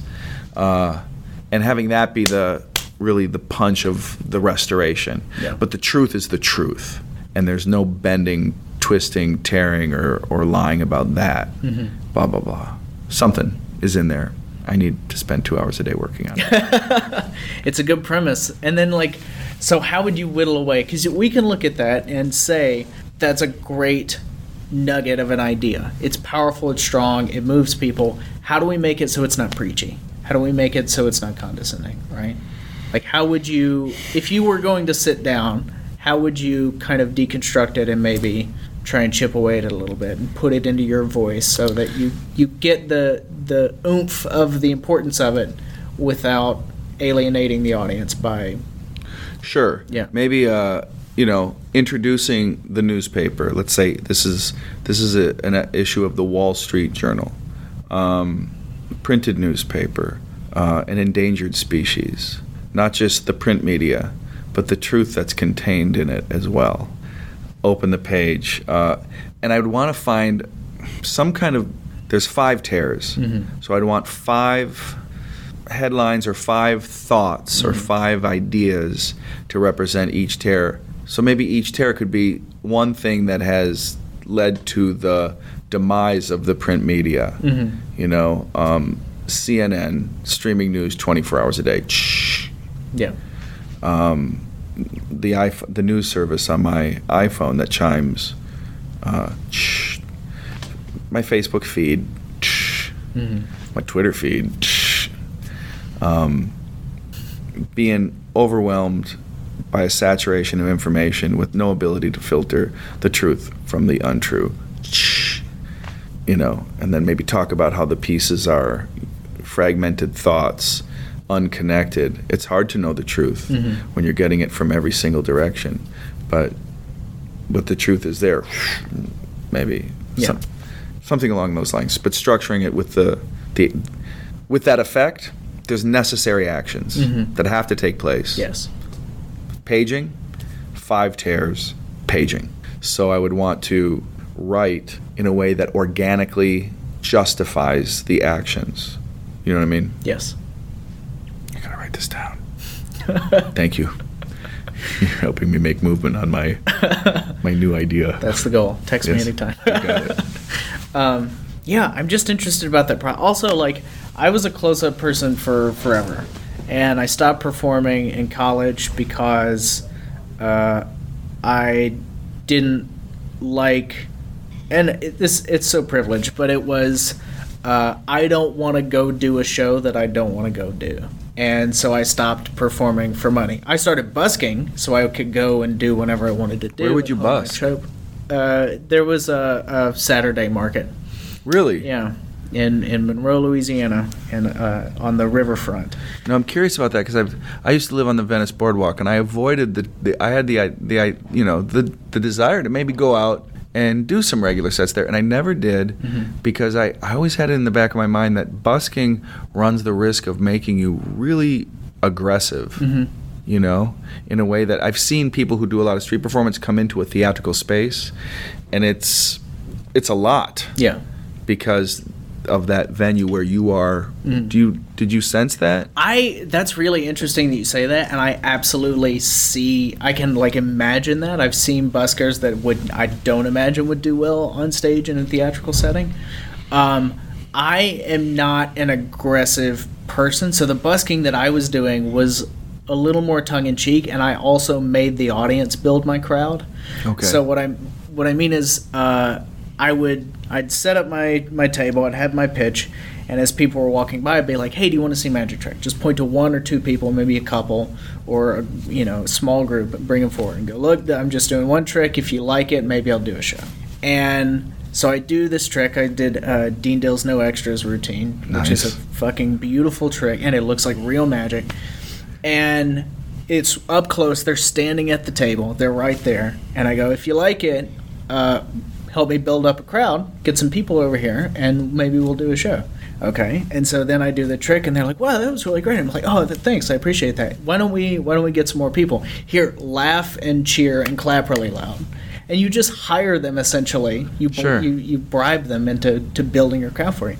You just do that progressively, and then you end with the cups, and you fucking pass the hat around and make money. But I was never like, I would bang the stick on the table and kind of drum up a little bit of noise and be a little more aggressive. But that was already into the show. But I was never a pusher. I wasn't like Also because, like, again, I was very privileged. I didn't need to make this money every day. Sure. I was doing this for my chops and to have these moments with people. But yeah, busking can be a very aggressive and snarky too. Right. I had an amazing time being very rude to drunk people when I would do evening busking. And it was super fun, and I felt quick and alive, and there was a little bit of danger because, you're on the street, man. Yeah, you're on the street. And that felt great, but that wasn't like, I liked doing that, but it was for fun. It wasn't like, this is not part of my character. It was like, I'm just trying to bang out this material just to practice and have fun with it and just be out and do it as a release. And that was why I stopped doing gigs for money again, is because I didn't want it to feel like a job. I don't know, I'd like for you to speak to that a little bit, but I didn't want it to feel like a job. I didn't want to feel pressured to do this thing, especially while I was in college and getting a degree and having a girlfriend and friends and all that stuff. It was like, I wanted, this will be just a fun thing for me. So I don't know why I started talking about it. Well, it's interesting because I've had my eyes opened a little bit to other options. For me, my philosophy has always been, in a nutshell, yes and. I've always felt like any audience is a potential gift. Any performance opportunity has something to learn from it, and any paying opportunity is a blessing as well. I didn't come from means. I started, I was very precocious and printed business cards at a very young age, right after, like 12, hustling the nursing home circuit in Minnesota.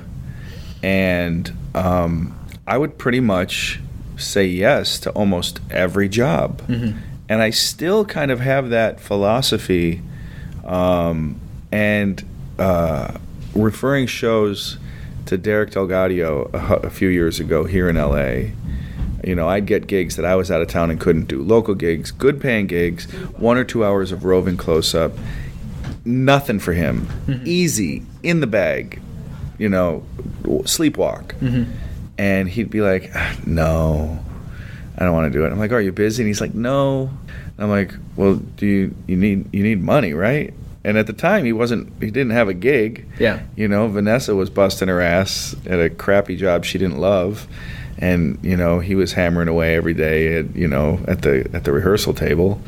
But it's like, well, why not? And it's exactly what you're saying. He didn't want to have to do it. Every time he did a corporate walk-around gig, he felt horrible about himself and about magic.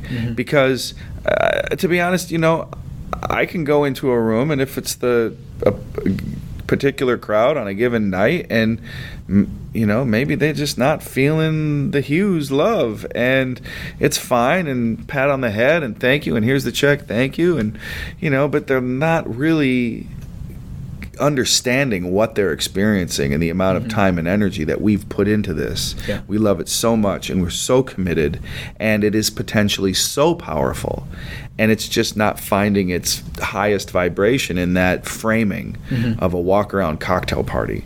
And Derek hated it, and he refused to do it. He knew he hated it, and he listened to his body, and he listened to his emotions, and was like, no, I don't feel good when I do it, so I'm not going to do it. And it was always a mystery to me. It's like, swallow it, swallow your pride, and just, make the extra money and move on. But Derek, what I observed in him as a friend, watching him work through those lean times, was he was cultivating a real clear vision of how he wanted his magic to be framed in no uncertain terms. And he refused to do it in any other way. And thus, he is now doing it that way. Yeah. In spades. Like the power of saying no and waiting for what you really want to manifest. I'm questioning maybe some of my choices, because, hey, I'm making a living. I'm a working professional. I'm proud of what I do, and my audiences really enjoy what I bring to the table. Am I where I hope or wish I would be at my age? No. I don't suffer through that feeling. I think a while back I might have suffered more of I've let go of any desperation because I just really feel so blessed that I get to be I have a Louis Vuitton bag full of tricks, and I get to make a living and feed my kids doing that. So what do I have to complain about? But it is my friend's journey is a catalyst for me to really look at and think about what is my ideal vision. What would I ultimately really love the framing to be on a day-to-day basis? And maybe through having faith in that image, I'll find my way. The doors will open to those opportunities, Because when you feel like shit, you feel like shit. When you leave a gig and it doesn't feel good, you got to know. You got to listen to that, what's going on here? What's wrong with this picture? And then take action to feel better about it. Yeah. I felt horrible walking back to my hotel room after shooting Fool Us. Yeah? The taping went great. The routine was strong. It killed the audience. But I knew I wouldn't fool Penn and Teller with the routine. I had 2 routines that I potentially was going to do on that show. Yeah. One, I really thought might fool them. It was very clever, using some kind of veiled principles that, maybe ringing in a cooler might mess them up. And it was boring and dry and didn't represent my voice. And the reason I wanted to do TV was to get quality footage for clients to want me to come and be at their event. Yeah. Right? And then I have this great routine that's fun and entertaining and awesome with jokes and energy. And I knew it wouldn't fool them. It wouldn't fool Teller. And sure enough, did the routine. And they called me out on it in the way they do. And I'm like, you're right. Yep. Got me. And in that moment, it was like in front of all these people I just amazed. Wah, wah. It was this feeling, this huge deflation. Maybe it was just in my mind, but as magicians from day one, our thesis, our goal, our primary directive is to fool everybody, right? To be magic. And here, I was proven I wasn't. Like it was a walk of shame. Yeah. Back to the hotel, like that didn't feel right. Funny, right? I totally get what you're saying. So weird, like just to have them go, not us. Yeah. It's like, oh, and I knew that was going to be the deal, but I wasn't ready for. I think you made the right decision, absolutely. Oh, to do the entertaining routine? Yeah.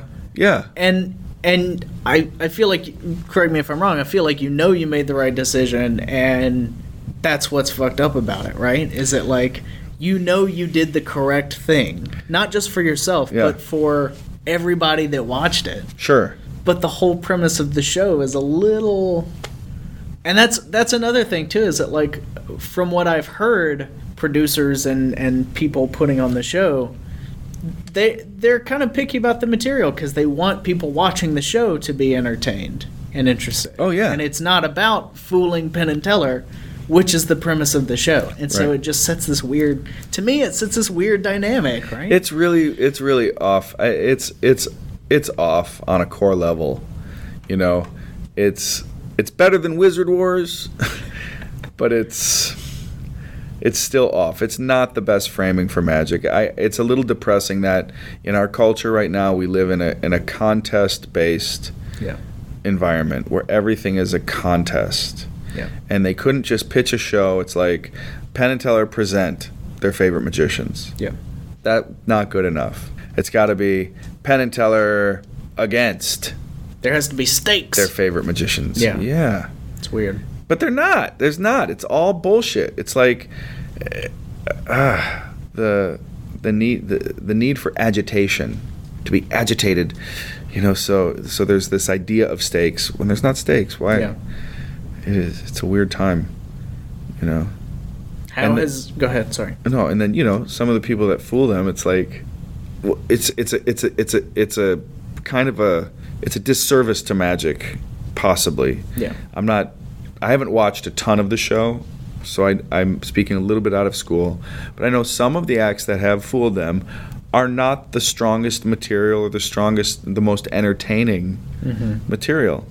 And the acts that say, I fooled Penn and Teller, are the acts that can more aggressively push for bookings, you know, because that's the prize, right? So you can say, and we hired the guy that fooled Penn and Teller. Yeah. Rather than we hired the most entertaining, best act for our event program or whatever. I'm not bitching. I'm just saying, like, so now are these less than awesome acts with a real fooling element out there representing the best in our craft? Yeah. Again, I'm talking way out of school. Maybe everybody that has fooled them is awesome. No. I know some are. Yeah, absolutely. Some are absolutely amazing, Absolutely. you know? I just saw Gertner's thing. It was great. Oh, it's so good. Yeah. He's so good. I got to see him. I was in Vegas and I went to Penn and Teller's show, and Gertner was the one that closed the show. Oh, no And way. went, So you saw that "Fucking taping? crazy." I didn't see the taping. I Oh. saw the show where he fooled him and then he goes and closes the show. as Yes, part of the okay. prize. So I The saw prize. that. Yeah, the prize. Hey, it's really funny. You know, I thought this was hilarious right from day one. You know, the prize you win, if you fool them, you get to perform on the Penn and Teller stage. Yeah. Do you know where the show tapes? The Penn and Teller stage. So the sheer act of entering the competition, you attain the prize. That's really funny. And what's the prize? You get to perform on the Penn and Teller stage. I already did that. Well, yeah. Well, I mean, that's that TV magic. Yeah. But yeah, it was cool. I got to meet him. I did a podcast with him. Oh, great. I was just like, I'm a fan. Would you mind? And he was like, yeah, I've got a couple hours tomorrow. I was like, this is Great. amazing. Yeah. That's So awesome. cool. How has your life been impacted by AGT and You know, really That whole great, thing. really positive. I'm so happy how it unfolded for me. First and foremost, I'm glad I didn't flash or expose anything on my journey, because every taping is 20 cameras, and I don't have Final Cut. yeah. I'm not in the editing room, so I can't tell them how to put it together.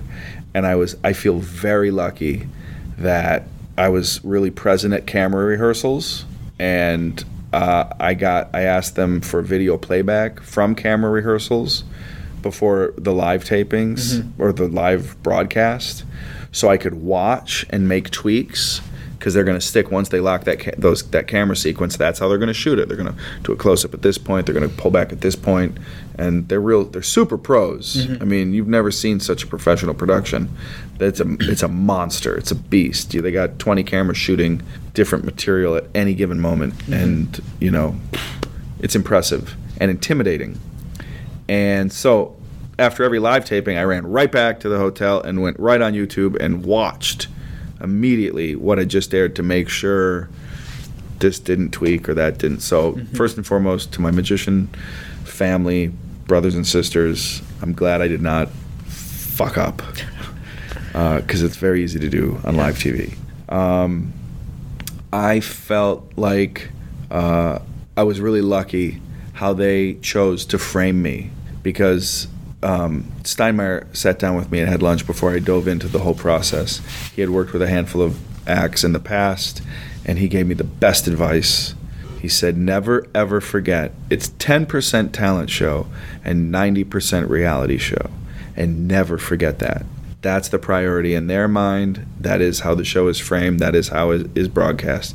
The fact that you have an act is a given, and the majority is the story and the drama. And so I was prepared for the hours of interviews, and so I worked out somewhat of a stump speech for each kind of round. There's just the information I wanted to hit again and again and again and again. So I don't want to accidentally make what I think is a funny joke about that guy's a douchebag, and then they edit it in a way that makes me look like I'm calling someone a douchebag. Yeah. Right? I mean, it really became clear to me how much power they have about every moment. My first audition, I went out on stage. Mel B said, "So you have kids?" And I'm like, "Yeah, I have two very young boys. Our youngest just took his first step." And she goes, "Oh, really?" And I'm like, "Yeah, he admitted he is powerless over drugs and alcohol." And she's like, "What?" And I'm like, "It's a recovery joke." And the audience laughed, and Howard thought it was hilarious. And okay, well, show us what you got. Fine. What aired? My first appearance on the show, Mel B. "So you have some kids?" "Yeah, I have two very young boys. Our youngest just took his first step." Cut to the audience. Oh. Cut back to Mel. "Well, show us what you got." So they spun it. Yeah. And they spun it in a positive way. Yeah. They could have not. They could have not. Yeah. And I feel like I really lucked out that backstage before taping that first audition at the Dolby, they asked me if I could FaceTime my family before going on. And my kids happened to be home. They happened to be adorable. And our interaction happened to be just timing and perfect. And they were both kind of popping in and out of the screen, and they're so cute. And there was a nice little tag joke that kind of happened organically. That was the moment the producer said, "We have a story for this guy." Yeah. Dad. And they made me a hero. Yeah. That was responsible probably for me making it through to the voting rounds. You know what I mean? I have friends who have gone on and had a killer first audition, and then something went wrong or even kind of was sabotaged in the second round, and all they air is the second round segment, editing out all of the jokes that did work. I'm not kidding. So it just looks like this guy is desperate, and he's not. He's a pro. Yeah. He's amazing. He's hilarious. He's a star in our world. And, so I had no illusions about what I might be getting myself into. Yeah. And I just felt like, whew, I got real lucky. And then once they painted that story and I started getting solid material up on stage, that was great. Here was another real positive thing about it. It was like a crash course in scripting and writing magic for TV, because they wanted 90 seconds. They wanted every segment to be 90 seconds. Well, I got these 7-minute routines. Yeah. So I'm whittling down. I did Card to Pocket, and I'm whittling down Card to Pocket from 7-minute routine with solid jokes that are tried and true, that work every time, right? A-list material for me. And I'm whittling it down, and I've got a timer.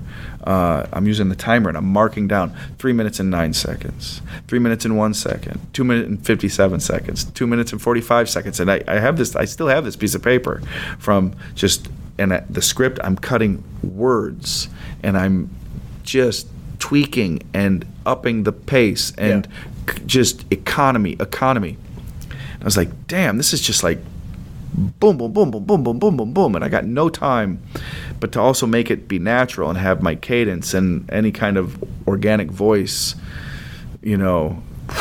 And when I watched it, it looked about right. Looked about the right pace. TV is fast. Yeah. TV requires, you know, there's not a lot of time to take a breath and wait in that medium. Yeah. And that was a huge lesson, you know. It's like learning to really tighten it, hone it. If it's extra, no fat, zero fat, lean and mean. Yep. Yeah.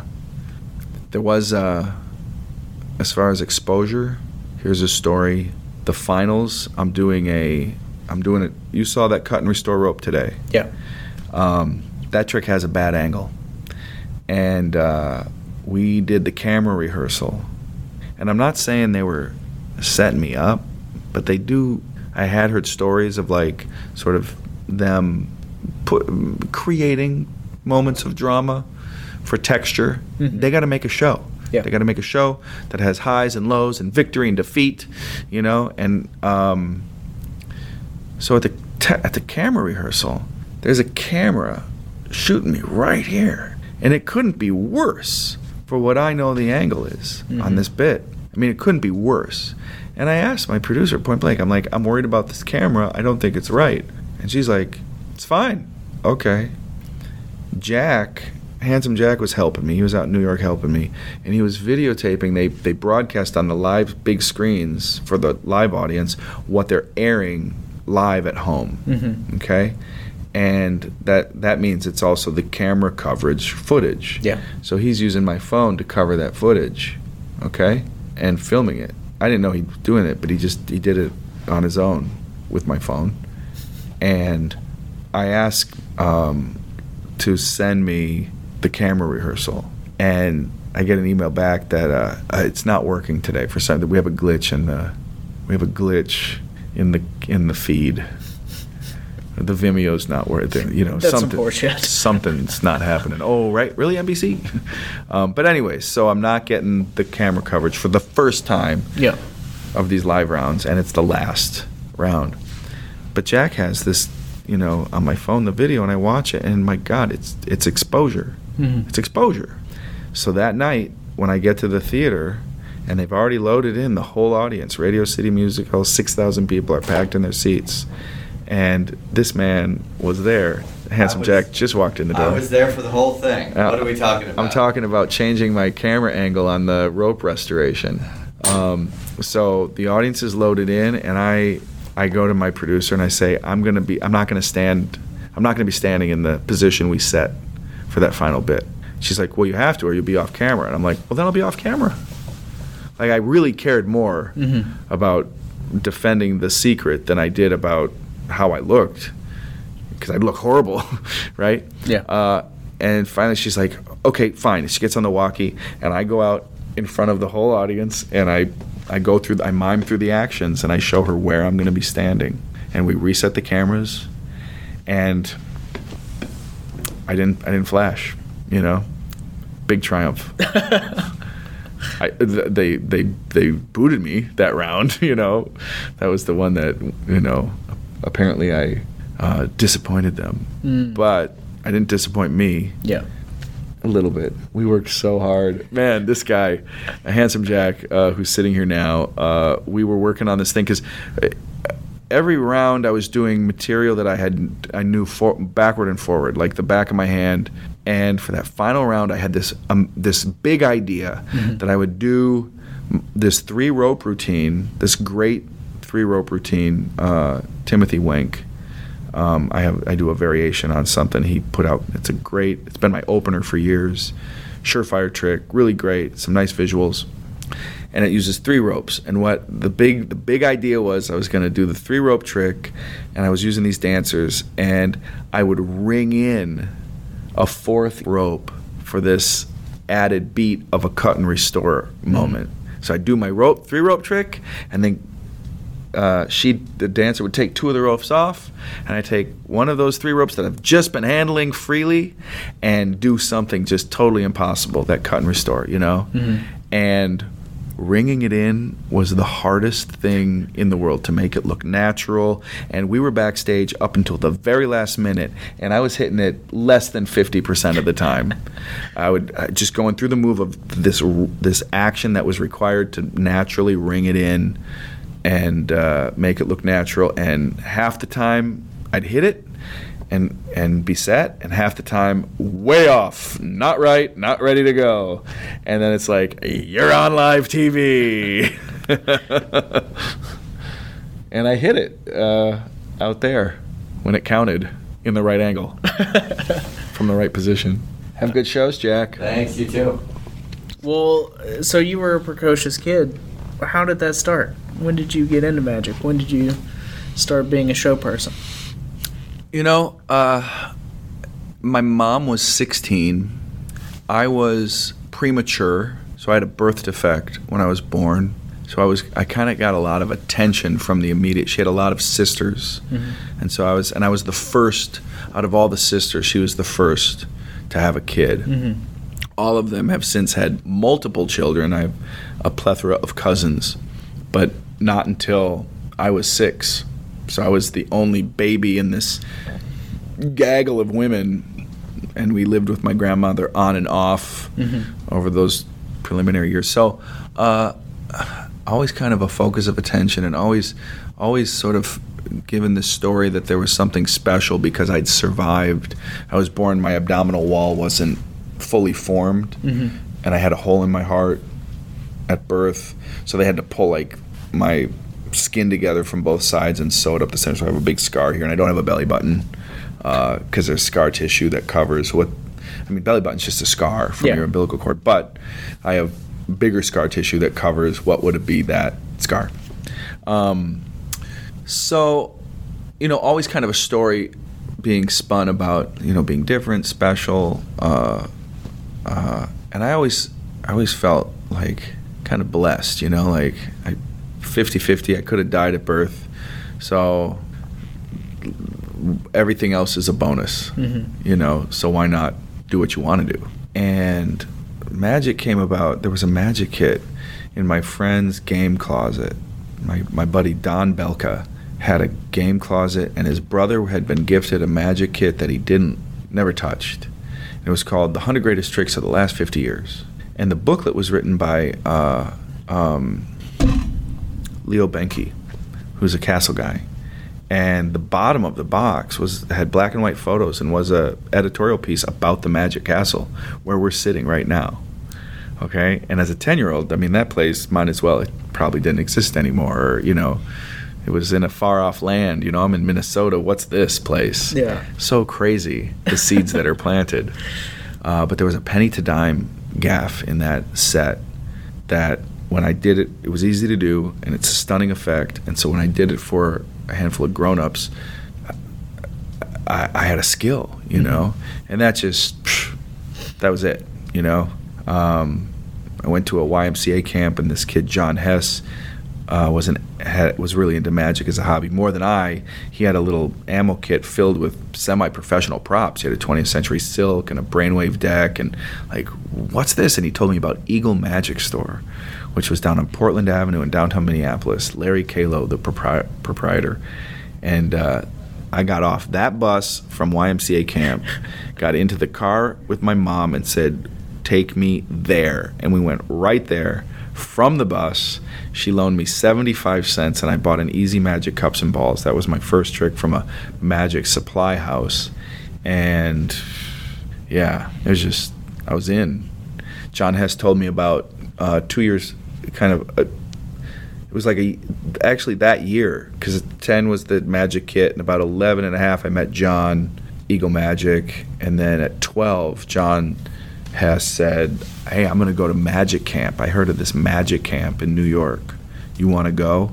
And I talked my mom into raiding some, you know, I had a modest inheritance for college, and she was an idiot. I mean, what? She was in her early 20s. So I went to Tannen's Magic Camp, and as a 12-year-old, did one summer there, and never was able to go back as a camper because it was cost prohibitive. And an amazing thing happened that year. My mom, God bless her, she booked my flight incorrect. So I was stuck in New York an extra day. Like her 12-year-old kid, you know? She's not looking at what is she doing? But Bob Elliott was the camp director, and Bob Elliott was a great close-up New York guy and huge fan of Magic. And he took me in. I stayed at his house, which was better than camp. You know, he showed me some of his pet routines and gave me a stack of English pennies, and just so generous. He died a few years back, and it was a real loss. But yeah, that's kind of. It was at Magic Camp that the real light bulb went off. Richard Sanders was my counselor, and he showed me everything I had was doing up until that point was gaffus, store-bought prop. You know, I wasn't really reading books necessarily yet. And Richard showed me a 4-coin, 4-card matrix, just real basic, but pure sleight of hand. And it looked like special effects to my 12-year-old brain. And that was that's possible with just stuff. I'm in, you know. And so that's how it kind of a constellation of events too, you know, like when I got that first kit, that later that year I had to have an open heart surgery to repair that birth defect. So I was out of school, and I think a lot of kids, young guys especially, get a magic kit or a couple tricks at an early age, and it's hard. Yeah. You know, you got to do 3 things at once. You got to perform, you got to do the secret move, and you got to do the actions that are ostensibly taking place, right? Fuck that. I'm gonna go rollerblade, or I don't know, you know. But I had this downtime, so I could it allowed me to get kind of a couple of things under my belt and appreciate that process, that slow learning that is Magic, you know. And yeah, then I printed business cards and was in it to win it. What about stand-up? How'd you get into that? Well, I've always been a huge fan of stand-up, and this goes back to when I'm like 14, 15 years old. There was a club in downtown Minneapolis called the Rib Tickler. A man named David Woods opened a club called the Rib Tickler, and he had called Mike Lacey, and he's like, "Hey, Mike Lacey owns the Comedy and Magic Club in Hermosa Beach." And he said, "Mike, I want to open your club in Minneapolis." Not a conflict of interest because it's 2,000 miles away, 3,000 miles away, whatever. Mike's like, fine. So David Wood literally modeled the Rib Tickler in Minneapolis on the Comedy and Magic Club. Built the same size stage, small thrust, with a similar sort of proscenium of lights, and he had vintage Magic posters around decorating, and every week he booked a headline magician and a headline comic, and I got my folks as often as I could to sneak me in, and I was able to catch Kozak and Christopher Hart and Scott Servine and John Carney performing with Jake Johansson and, you know, like headline comics. So always in the back, I was there for the magic, but in the back of my mind I was getting great stand-up and seeing them work together side by side. So I think that's always been and I've always had levity ever since I was, you know, even in the intensive care unit recovering from heart surgery, and my mother brought me a G.I. Joe kid. I was really into the G.I. Joe action figures at the time, and I saw how freaked she was scared, you know, like her son's chopped open. Yeah. And I ran the little guy across my chest with all the blood and the tape and the shit, and I'm like, it's a battlefield.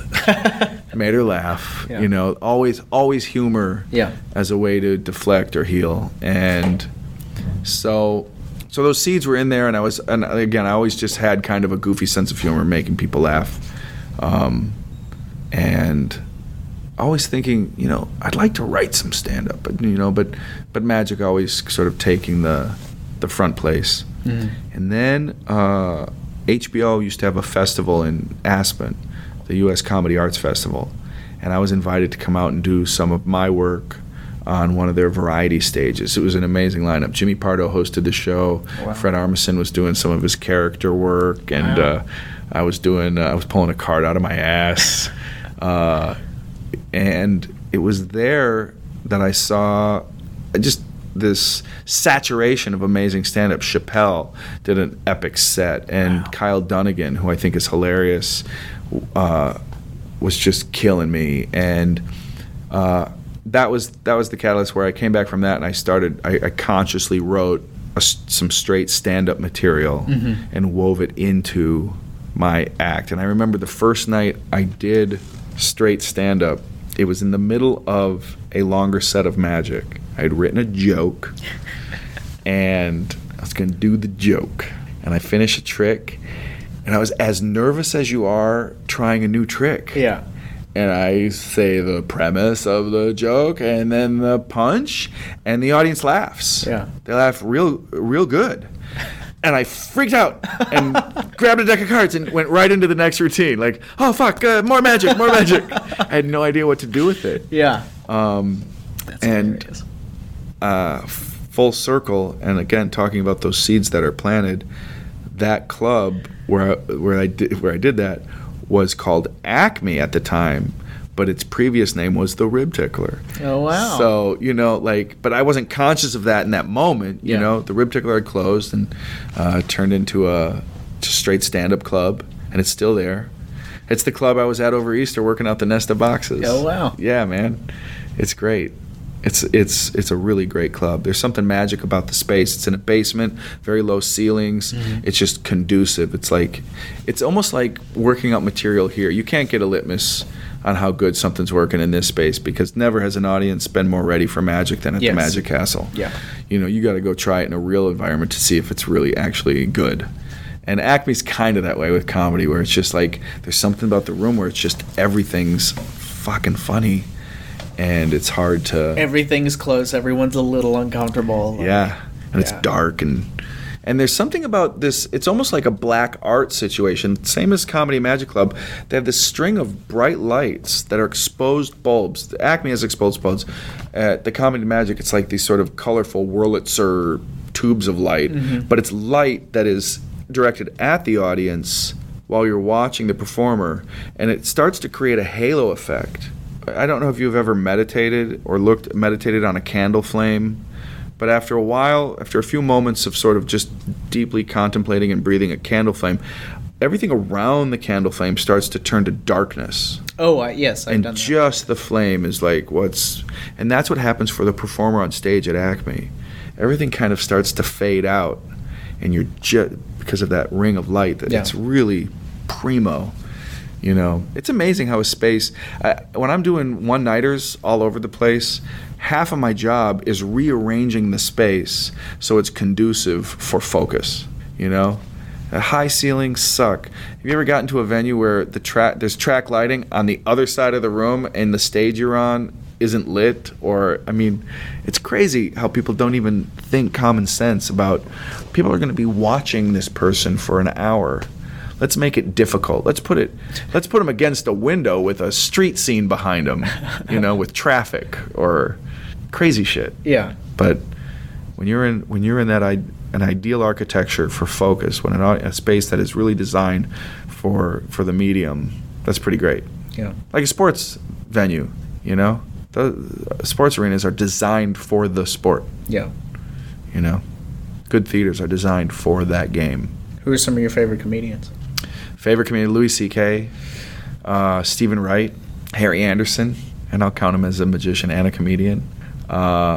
Jake Johansson, I think this guy, he was on Letterman over 40 times, I think, and just always funny, always interesting, always innovative.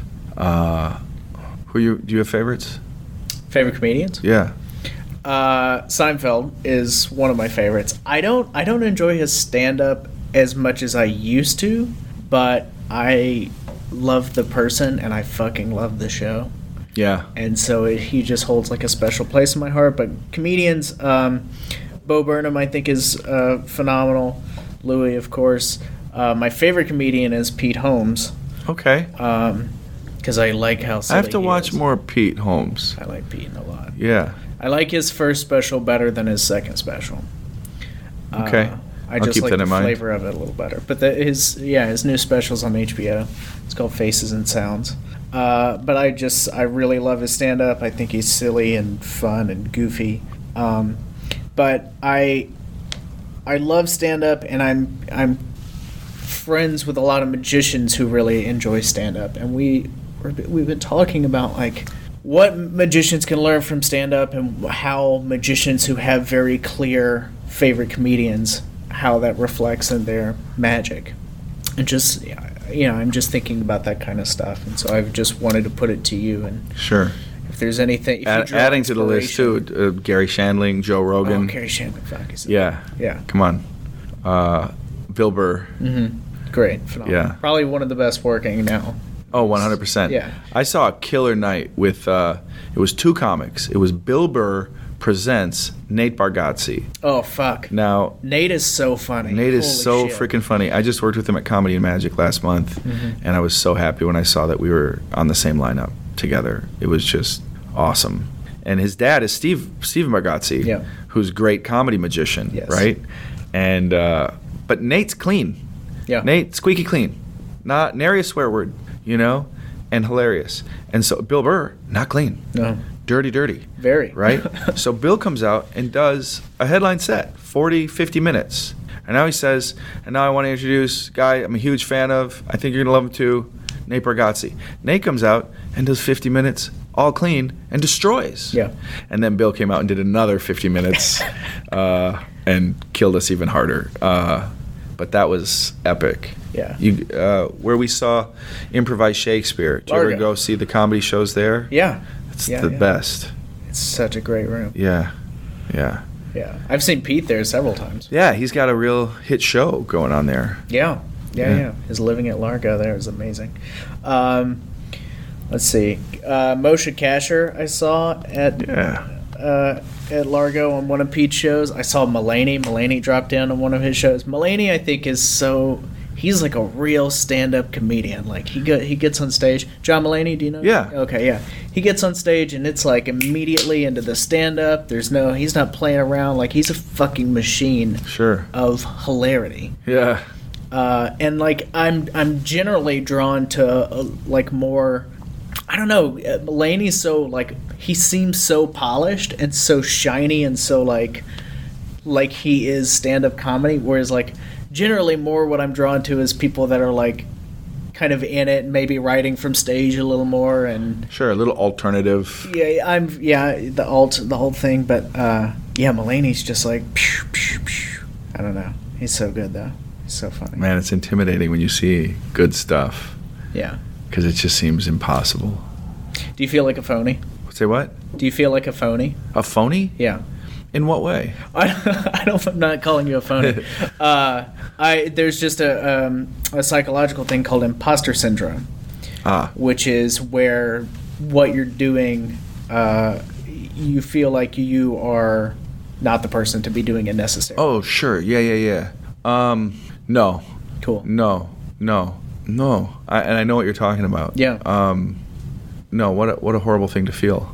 I feel it all the time. Yeah. Oh, Elliot, don't. You're not a phony. A lot of people that I talk to, a lot of creative people that I talk to, have that feeling. They're like, I don't know. I feel like there was a time. Yeah. At an earlier age, and you're a younger man than I am. I feel like, Amar used to talk about. He was a guy who would tour through Minneapolis and was hugely influential on me, as he was on many people in the late 80s. He was just a powerhouse teaching all the time and everywhere, ubiquitous. And also I was really into toppeting. Like, I'm not joking, man. Did you have like an 8 size too big double-breasted coat that you wore? Well, it was in the late 80s. But right, he talked about learning magic and striving towards a state he called conscious competence. At first you're incompetent. Whatever the stages are, you get to a place where you're competent and you're conscious of it.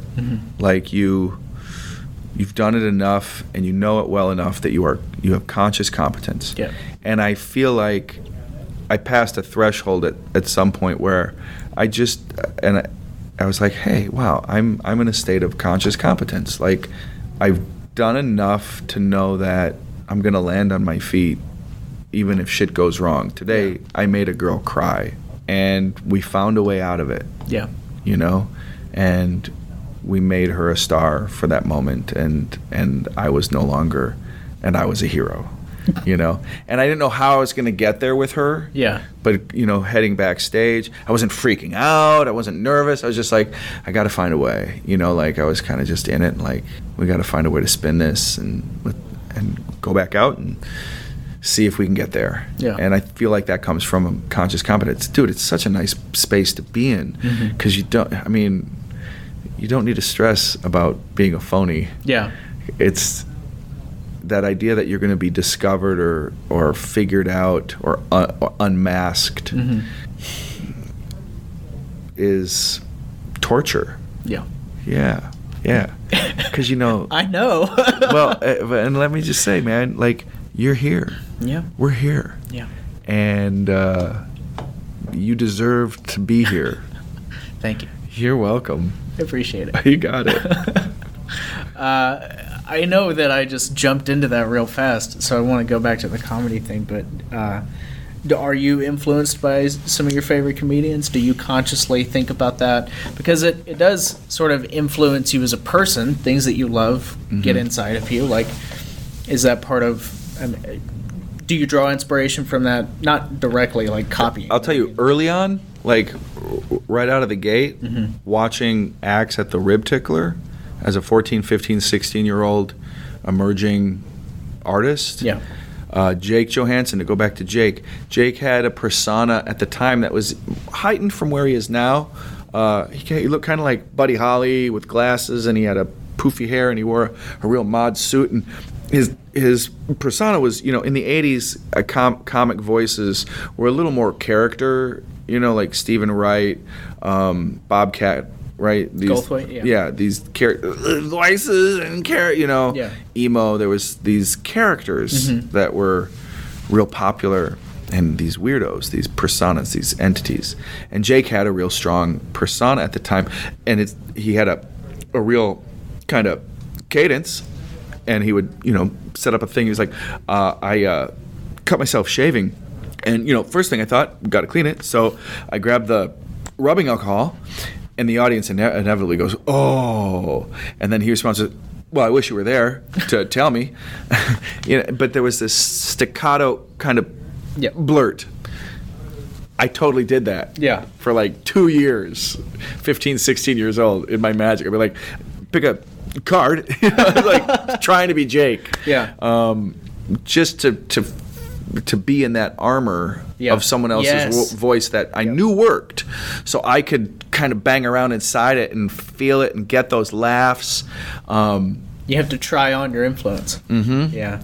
I had a crazy experience, which was the house MC at the Rib Tickler when I was going 14, 15, 16 years old was a great magician named Bill Arnold, Minneapolis, my hero, you know, and he was the house MC. So every time I would go see the shows, he was doing his act. He had this super tight act with a paper tear and gags and, you know, just really funny. And he co-wrote a show with two other guys called Triple Espresso.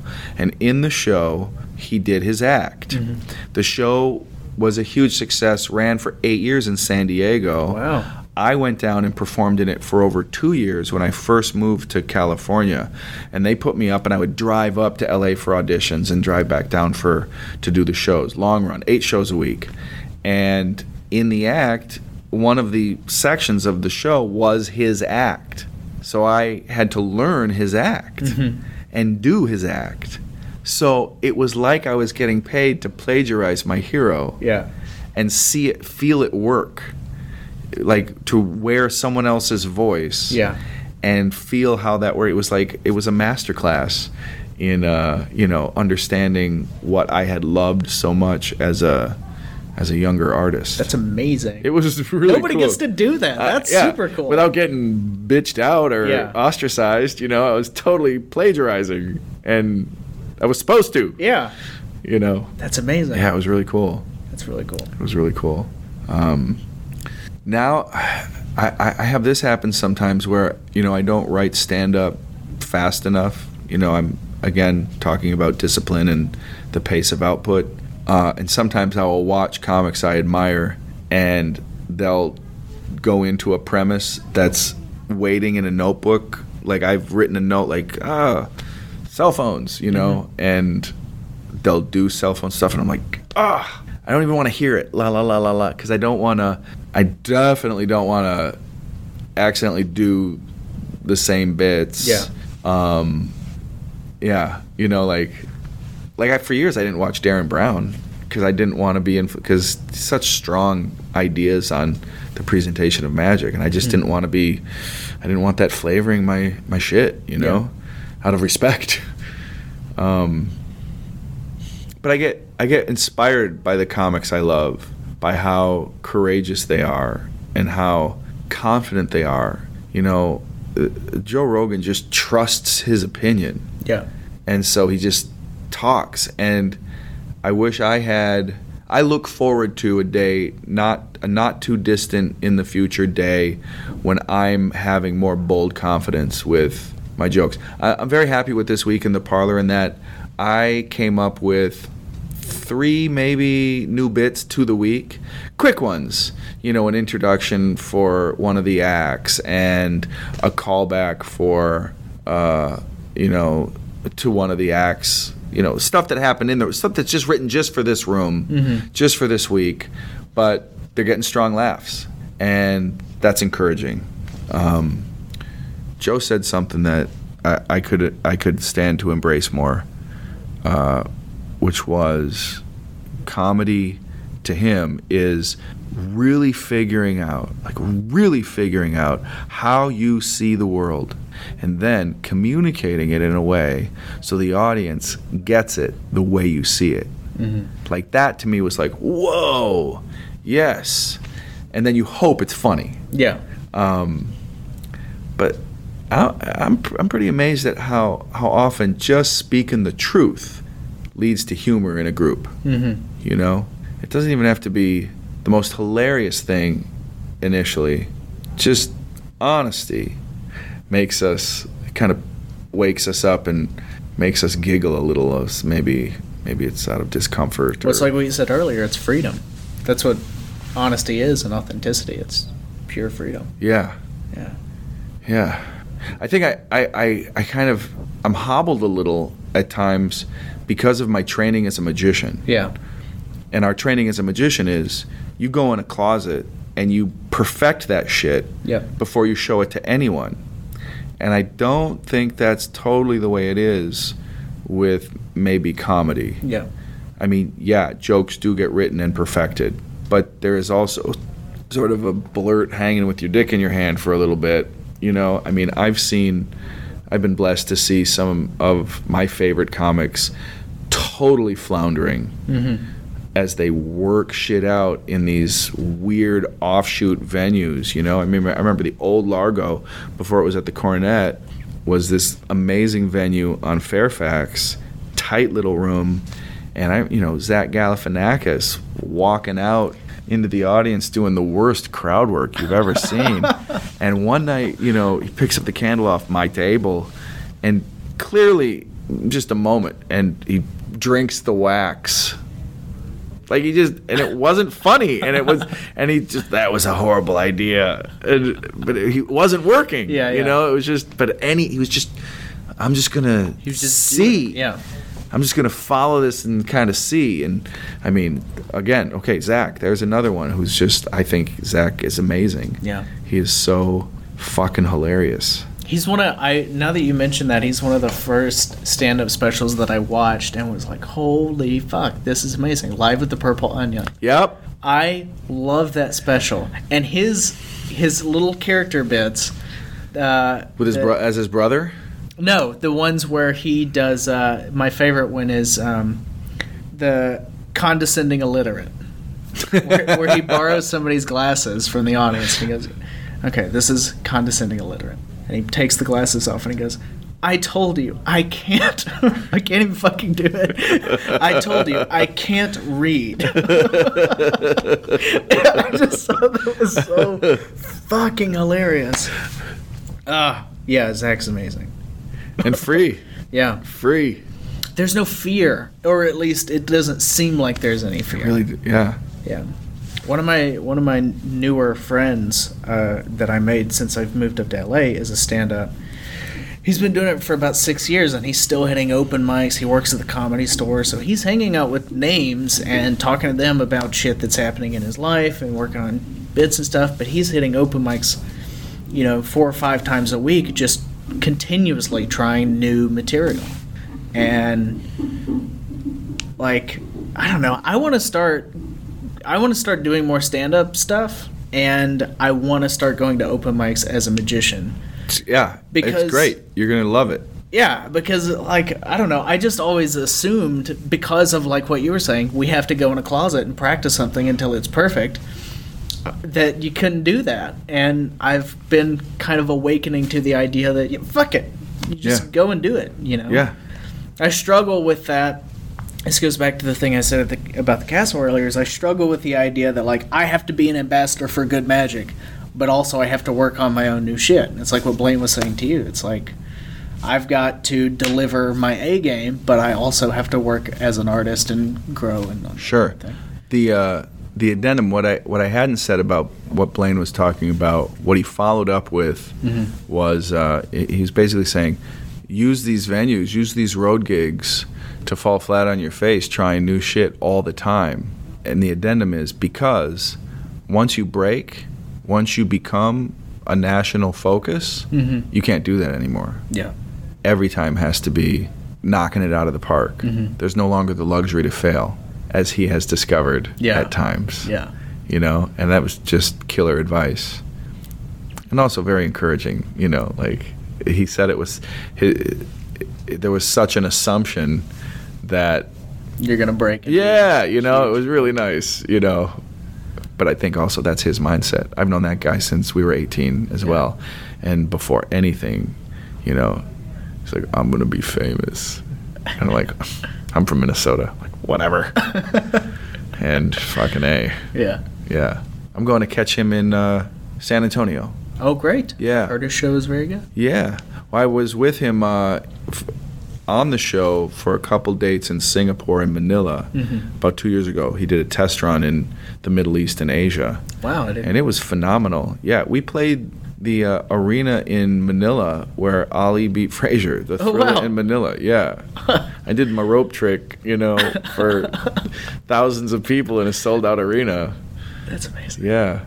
Yeah, and they loved it. They loved him, his persona on stage. It was great. First thing he said when I walked through his hotel room when I arrived in Singapore was, why didn't you ever tell me?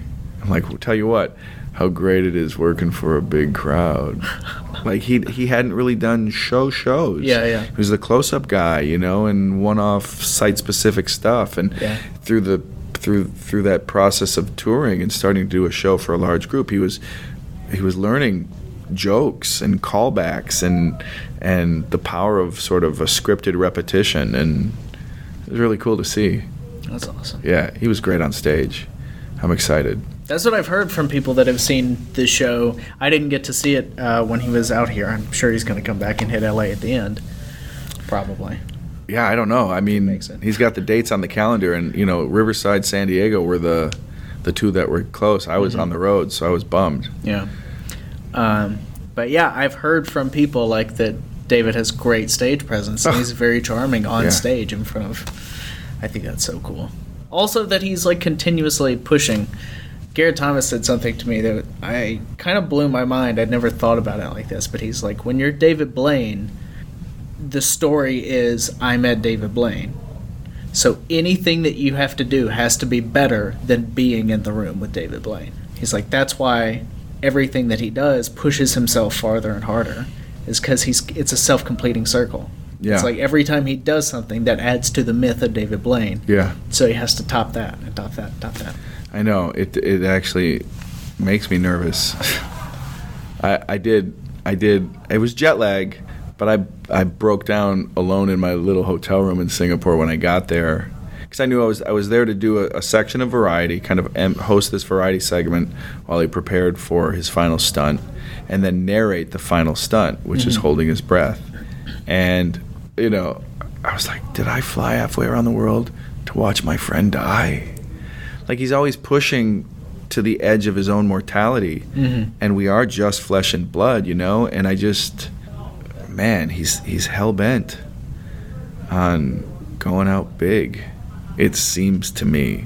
And that makes me sad a little bit. It does. Yeah. You know, because he is so charismatic and such a unique individual and a parent. And, but this is a guy, he's had a vision from day one. Yeah. It's wild. You look at the first piece of press. I think it's the first piece of press he ever got. It was in Vanity Fair, and it was just a small chunk in Faces and Places, like Manhattan's social scene. And he was, for a while, he was going to go by the name Blue Glass. He had an idea, I'm going to be Blue Glass. He'd kill me for saying it probably. But he had these sunglasses that were blue lens sunglasses. And he was on point with the idea, which is branding. Yeah. You know, and I understand branding, and I'm grappling with how to get traction in the zeitgeist, right?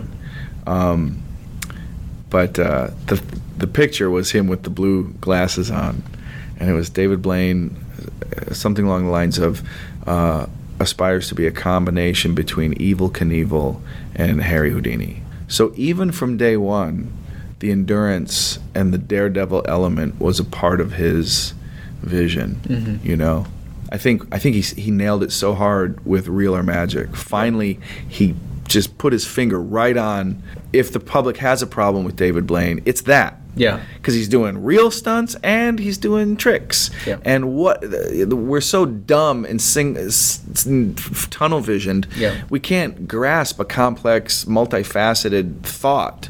So are you a magician or are you not? You know, it's just, but in that special, he threw it all out the window and called it for what it is. Yeah. You decide.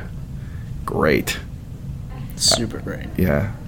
Well, we've been going for 2.5 hours. Wow. Yeah. Lots of words. Many words, all the words. There's just a couple final questions. Do you feel good? I feel great. Yeah? Elliot, thanks so much. Yeah, my pleasure. It's interesting. You know, it's very helpful to just have a conversation about how we think and what we are up to. Yeah. To help clarify in our own mind what we think and what we are up to. It's very helpful to have this conversation. I head next week out to Tannen's Magic Camp, where I now go every year when I can as a counselor. And I always think to myself, what do I wish I had learned when I was a 12-year-old visiting Magic Camp? Yeah.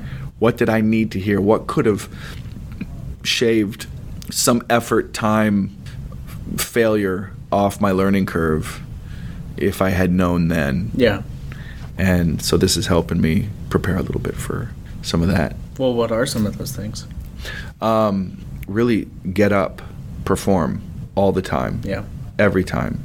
As much as you can. That's number one. Flight time. Nothing replaces it. Nothing can prepare you more for the future than just doing it a lot. I see a lot of people who, in any endeavor, they have this illusion that they're going to get their ducks in a row before they really make the big push. They're really going to get ready. We're never ready. We're ready now. We're as ready as we're ever going to be, and the only way we're going to get really ready is by full-on doing it, you know? So that's probably the number one thing I'll try to impart. And save 10% of everything you ever make. Another good one. Because you don't, look, if you're a self-employed performing artist, you don't want to not have savings. How else are you going to buy a Louis Vuitton bag? I'm telling you. That's great. So what's your favorite book? Not magic book. What's your favorite piece of literature? Okay. Right off the bat, I'd have to say Slaughterhouse-Five by Kurt Vonnegut. I just love that book. Great book. Yeah. Great. I love Is there Kurt another Vonnegut. one? You said right off the bat, like, No, just okay. that's sort of my. That's also my self-professed like favorite book. Like if you were to, I know that's my favorite book. You know Why? It really blew my mind when I first read it, and Kurt Vonnegut in general was my favorite author for a very long time. I just think his kind of dark yet hopeful view of the human condition is enlightened.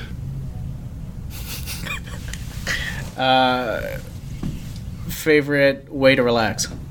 Favorite way to relax? Okay, Yeah. man. When we buy a house, I'm gonna have You and me? Yep, me and you, Elliot. Okay.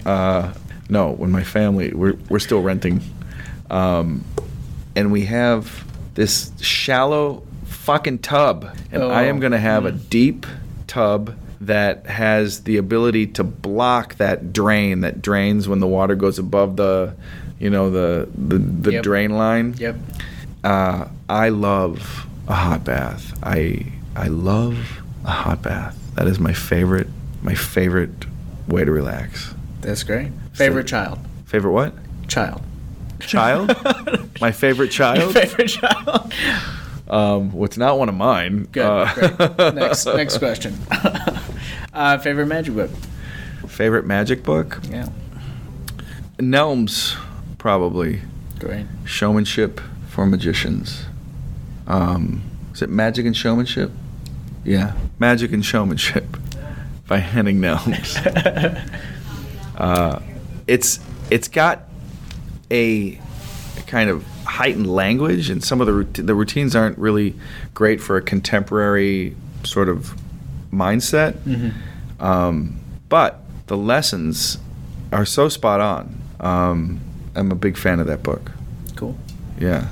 And Erdnase. I mean that whole thing. that's just like dense with deep cone after cone after cone. If you're approaching it from a Buddhist point of view, it's just like it's a meditation on naturalness and artifice. It's great.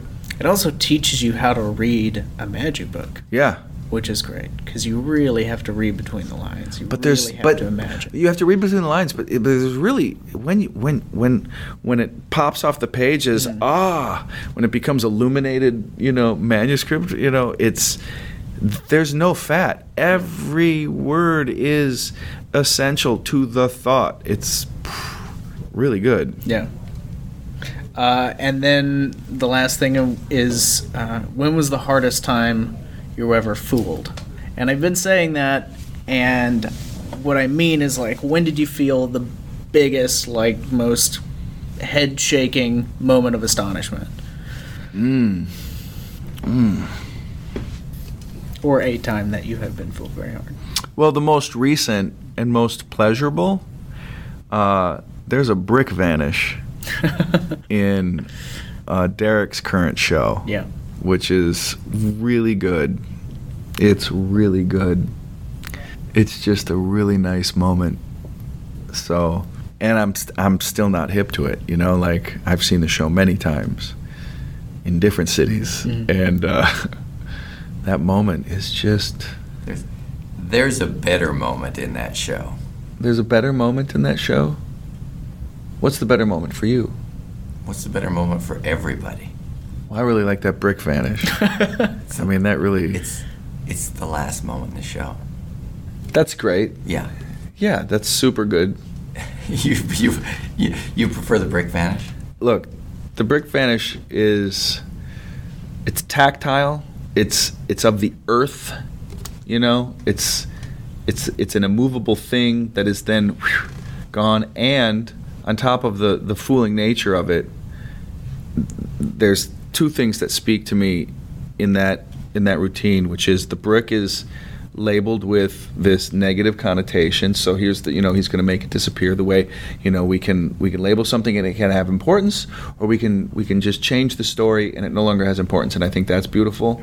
And I think the kind of melody of the soft music while he's building a card castle around that brick represents to me the hours and hours and hours that Fat Derek spent practicing cards at a felt-covered table to make that brick vanish, or at least cover that brick so he didn't have to look at it. I just think it's spot on theatrically, magically. It's really great. Yeah, it's a good one. I think that's a perfect answer. This has been wonderful. Thanks, Elliot. Absolutely a pleasure. Yeah, sorry about Jack popping in here. Let's take that ending again. It's not the last time you'll have to apologize for me. Yeah, thanks for inviting me to do it. I really appreciate it. I appreciate you letting me see you perform twice here. You got it. Yeah, you saw the evening show, and then you saw my work with children. Your triumph. Yes. Oh, that was great. Thank you so much again. This is perfect. Cheers. Cheers.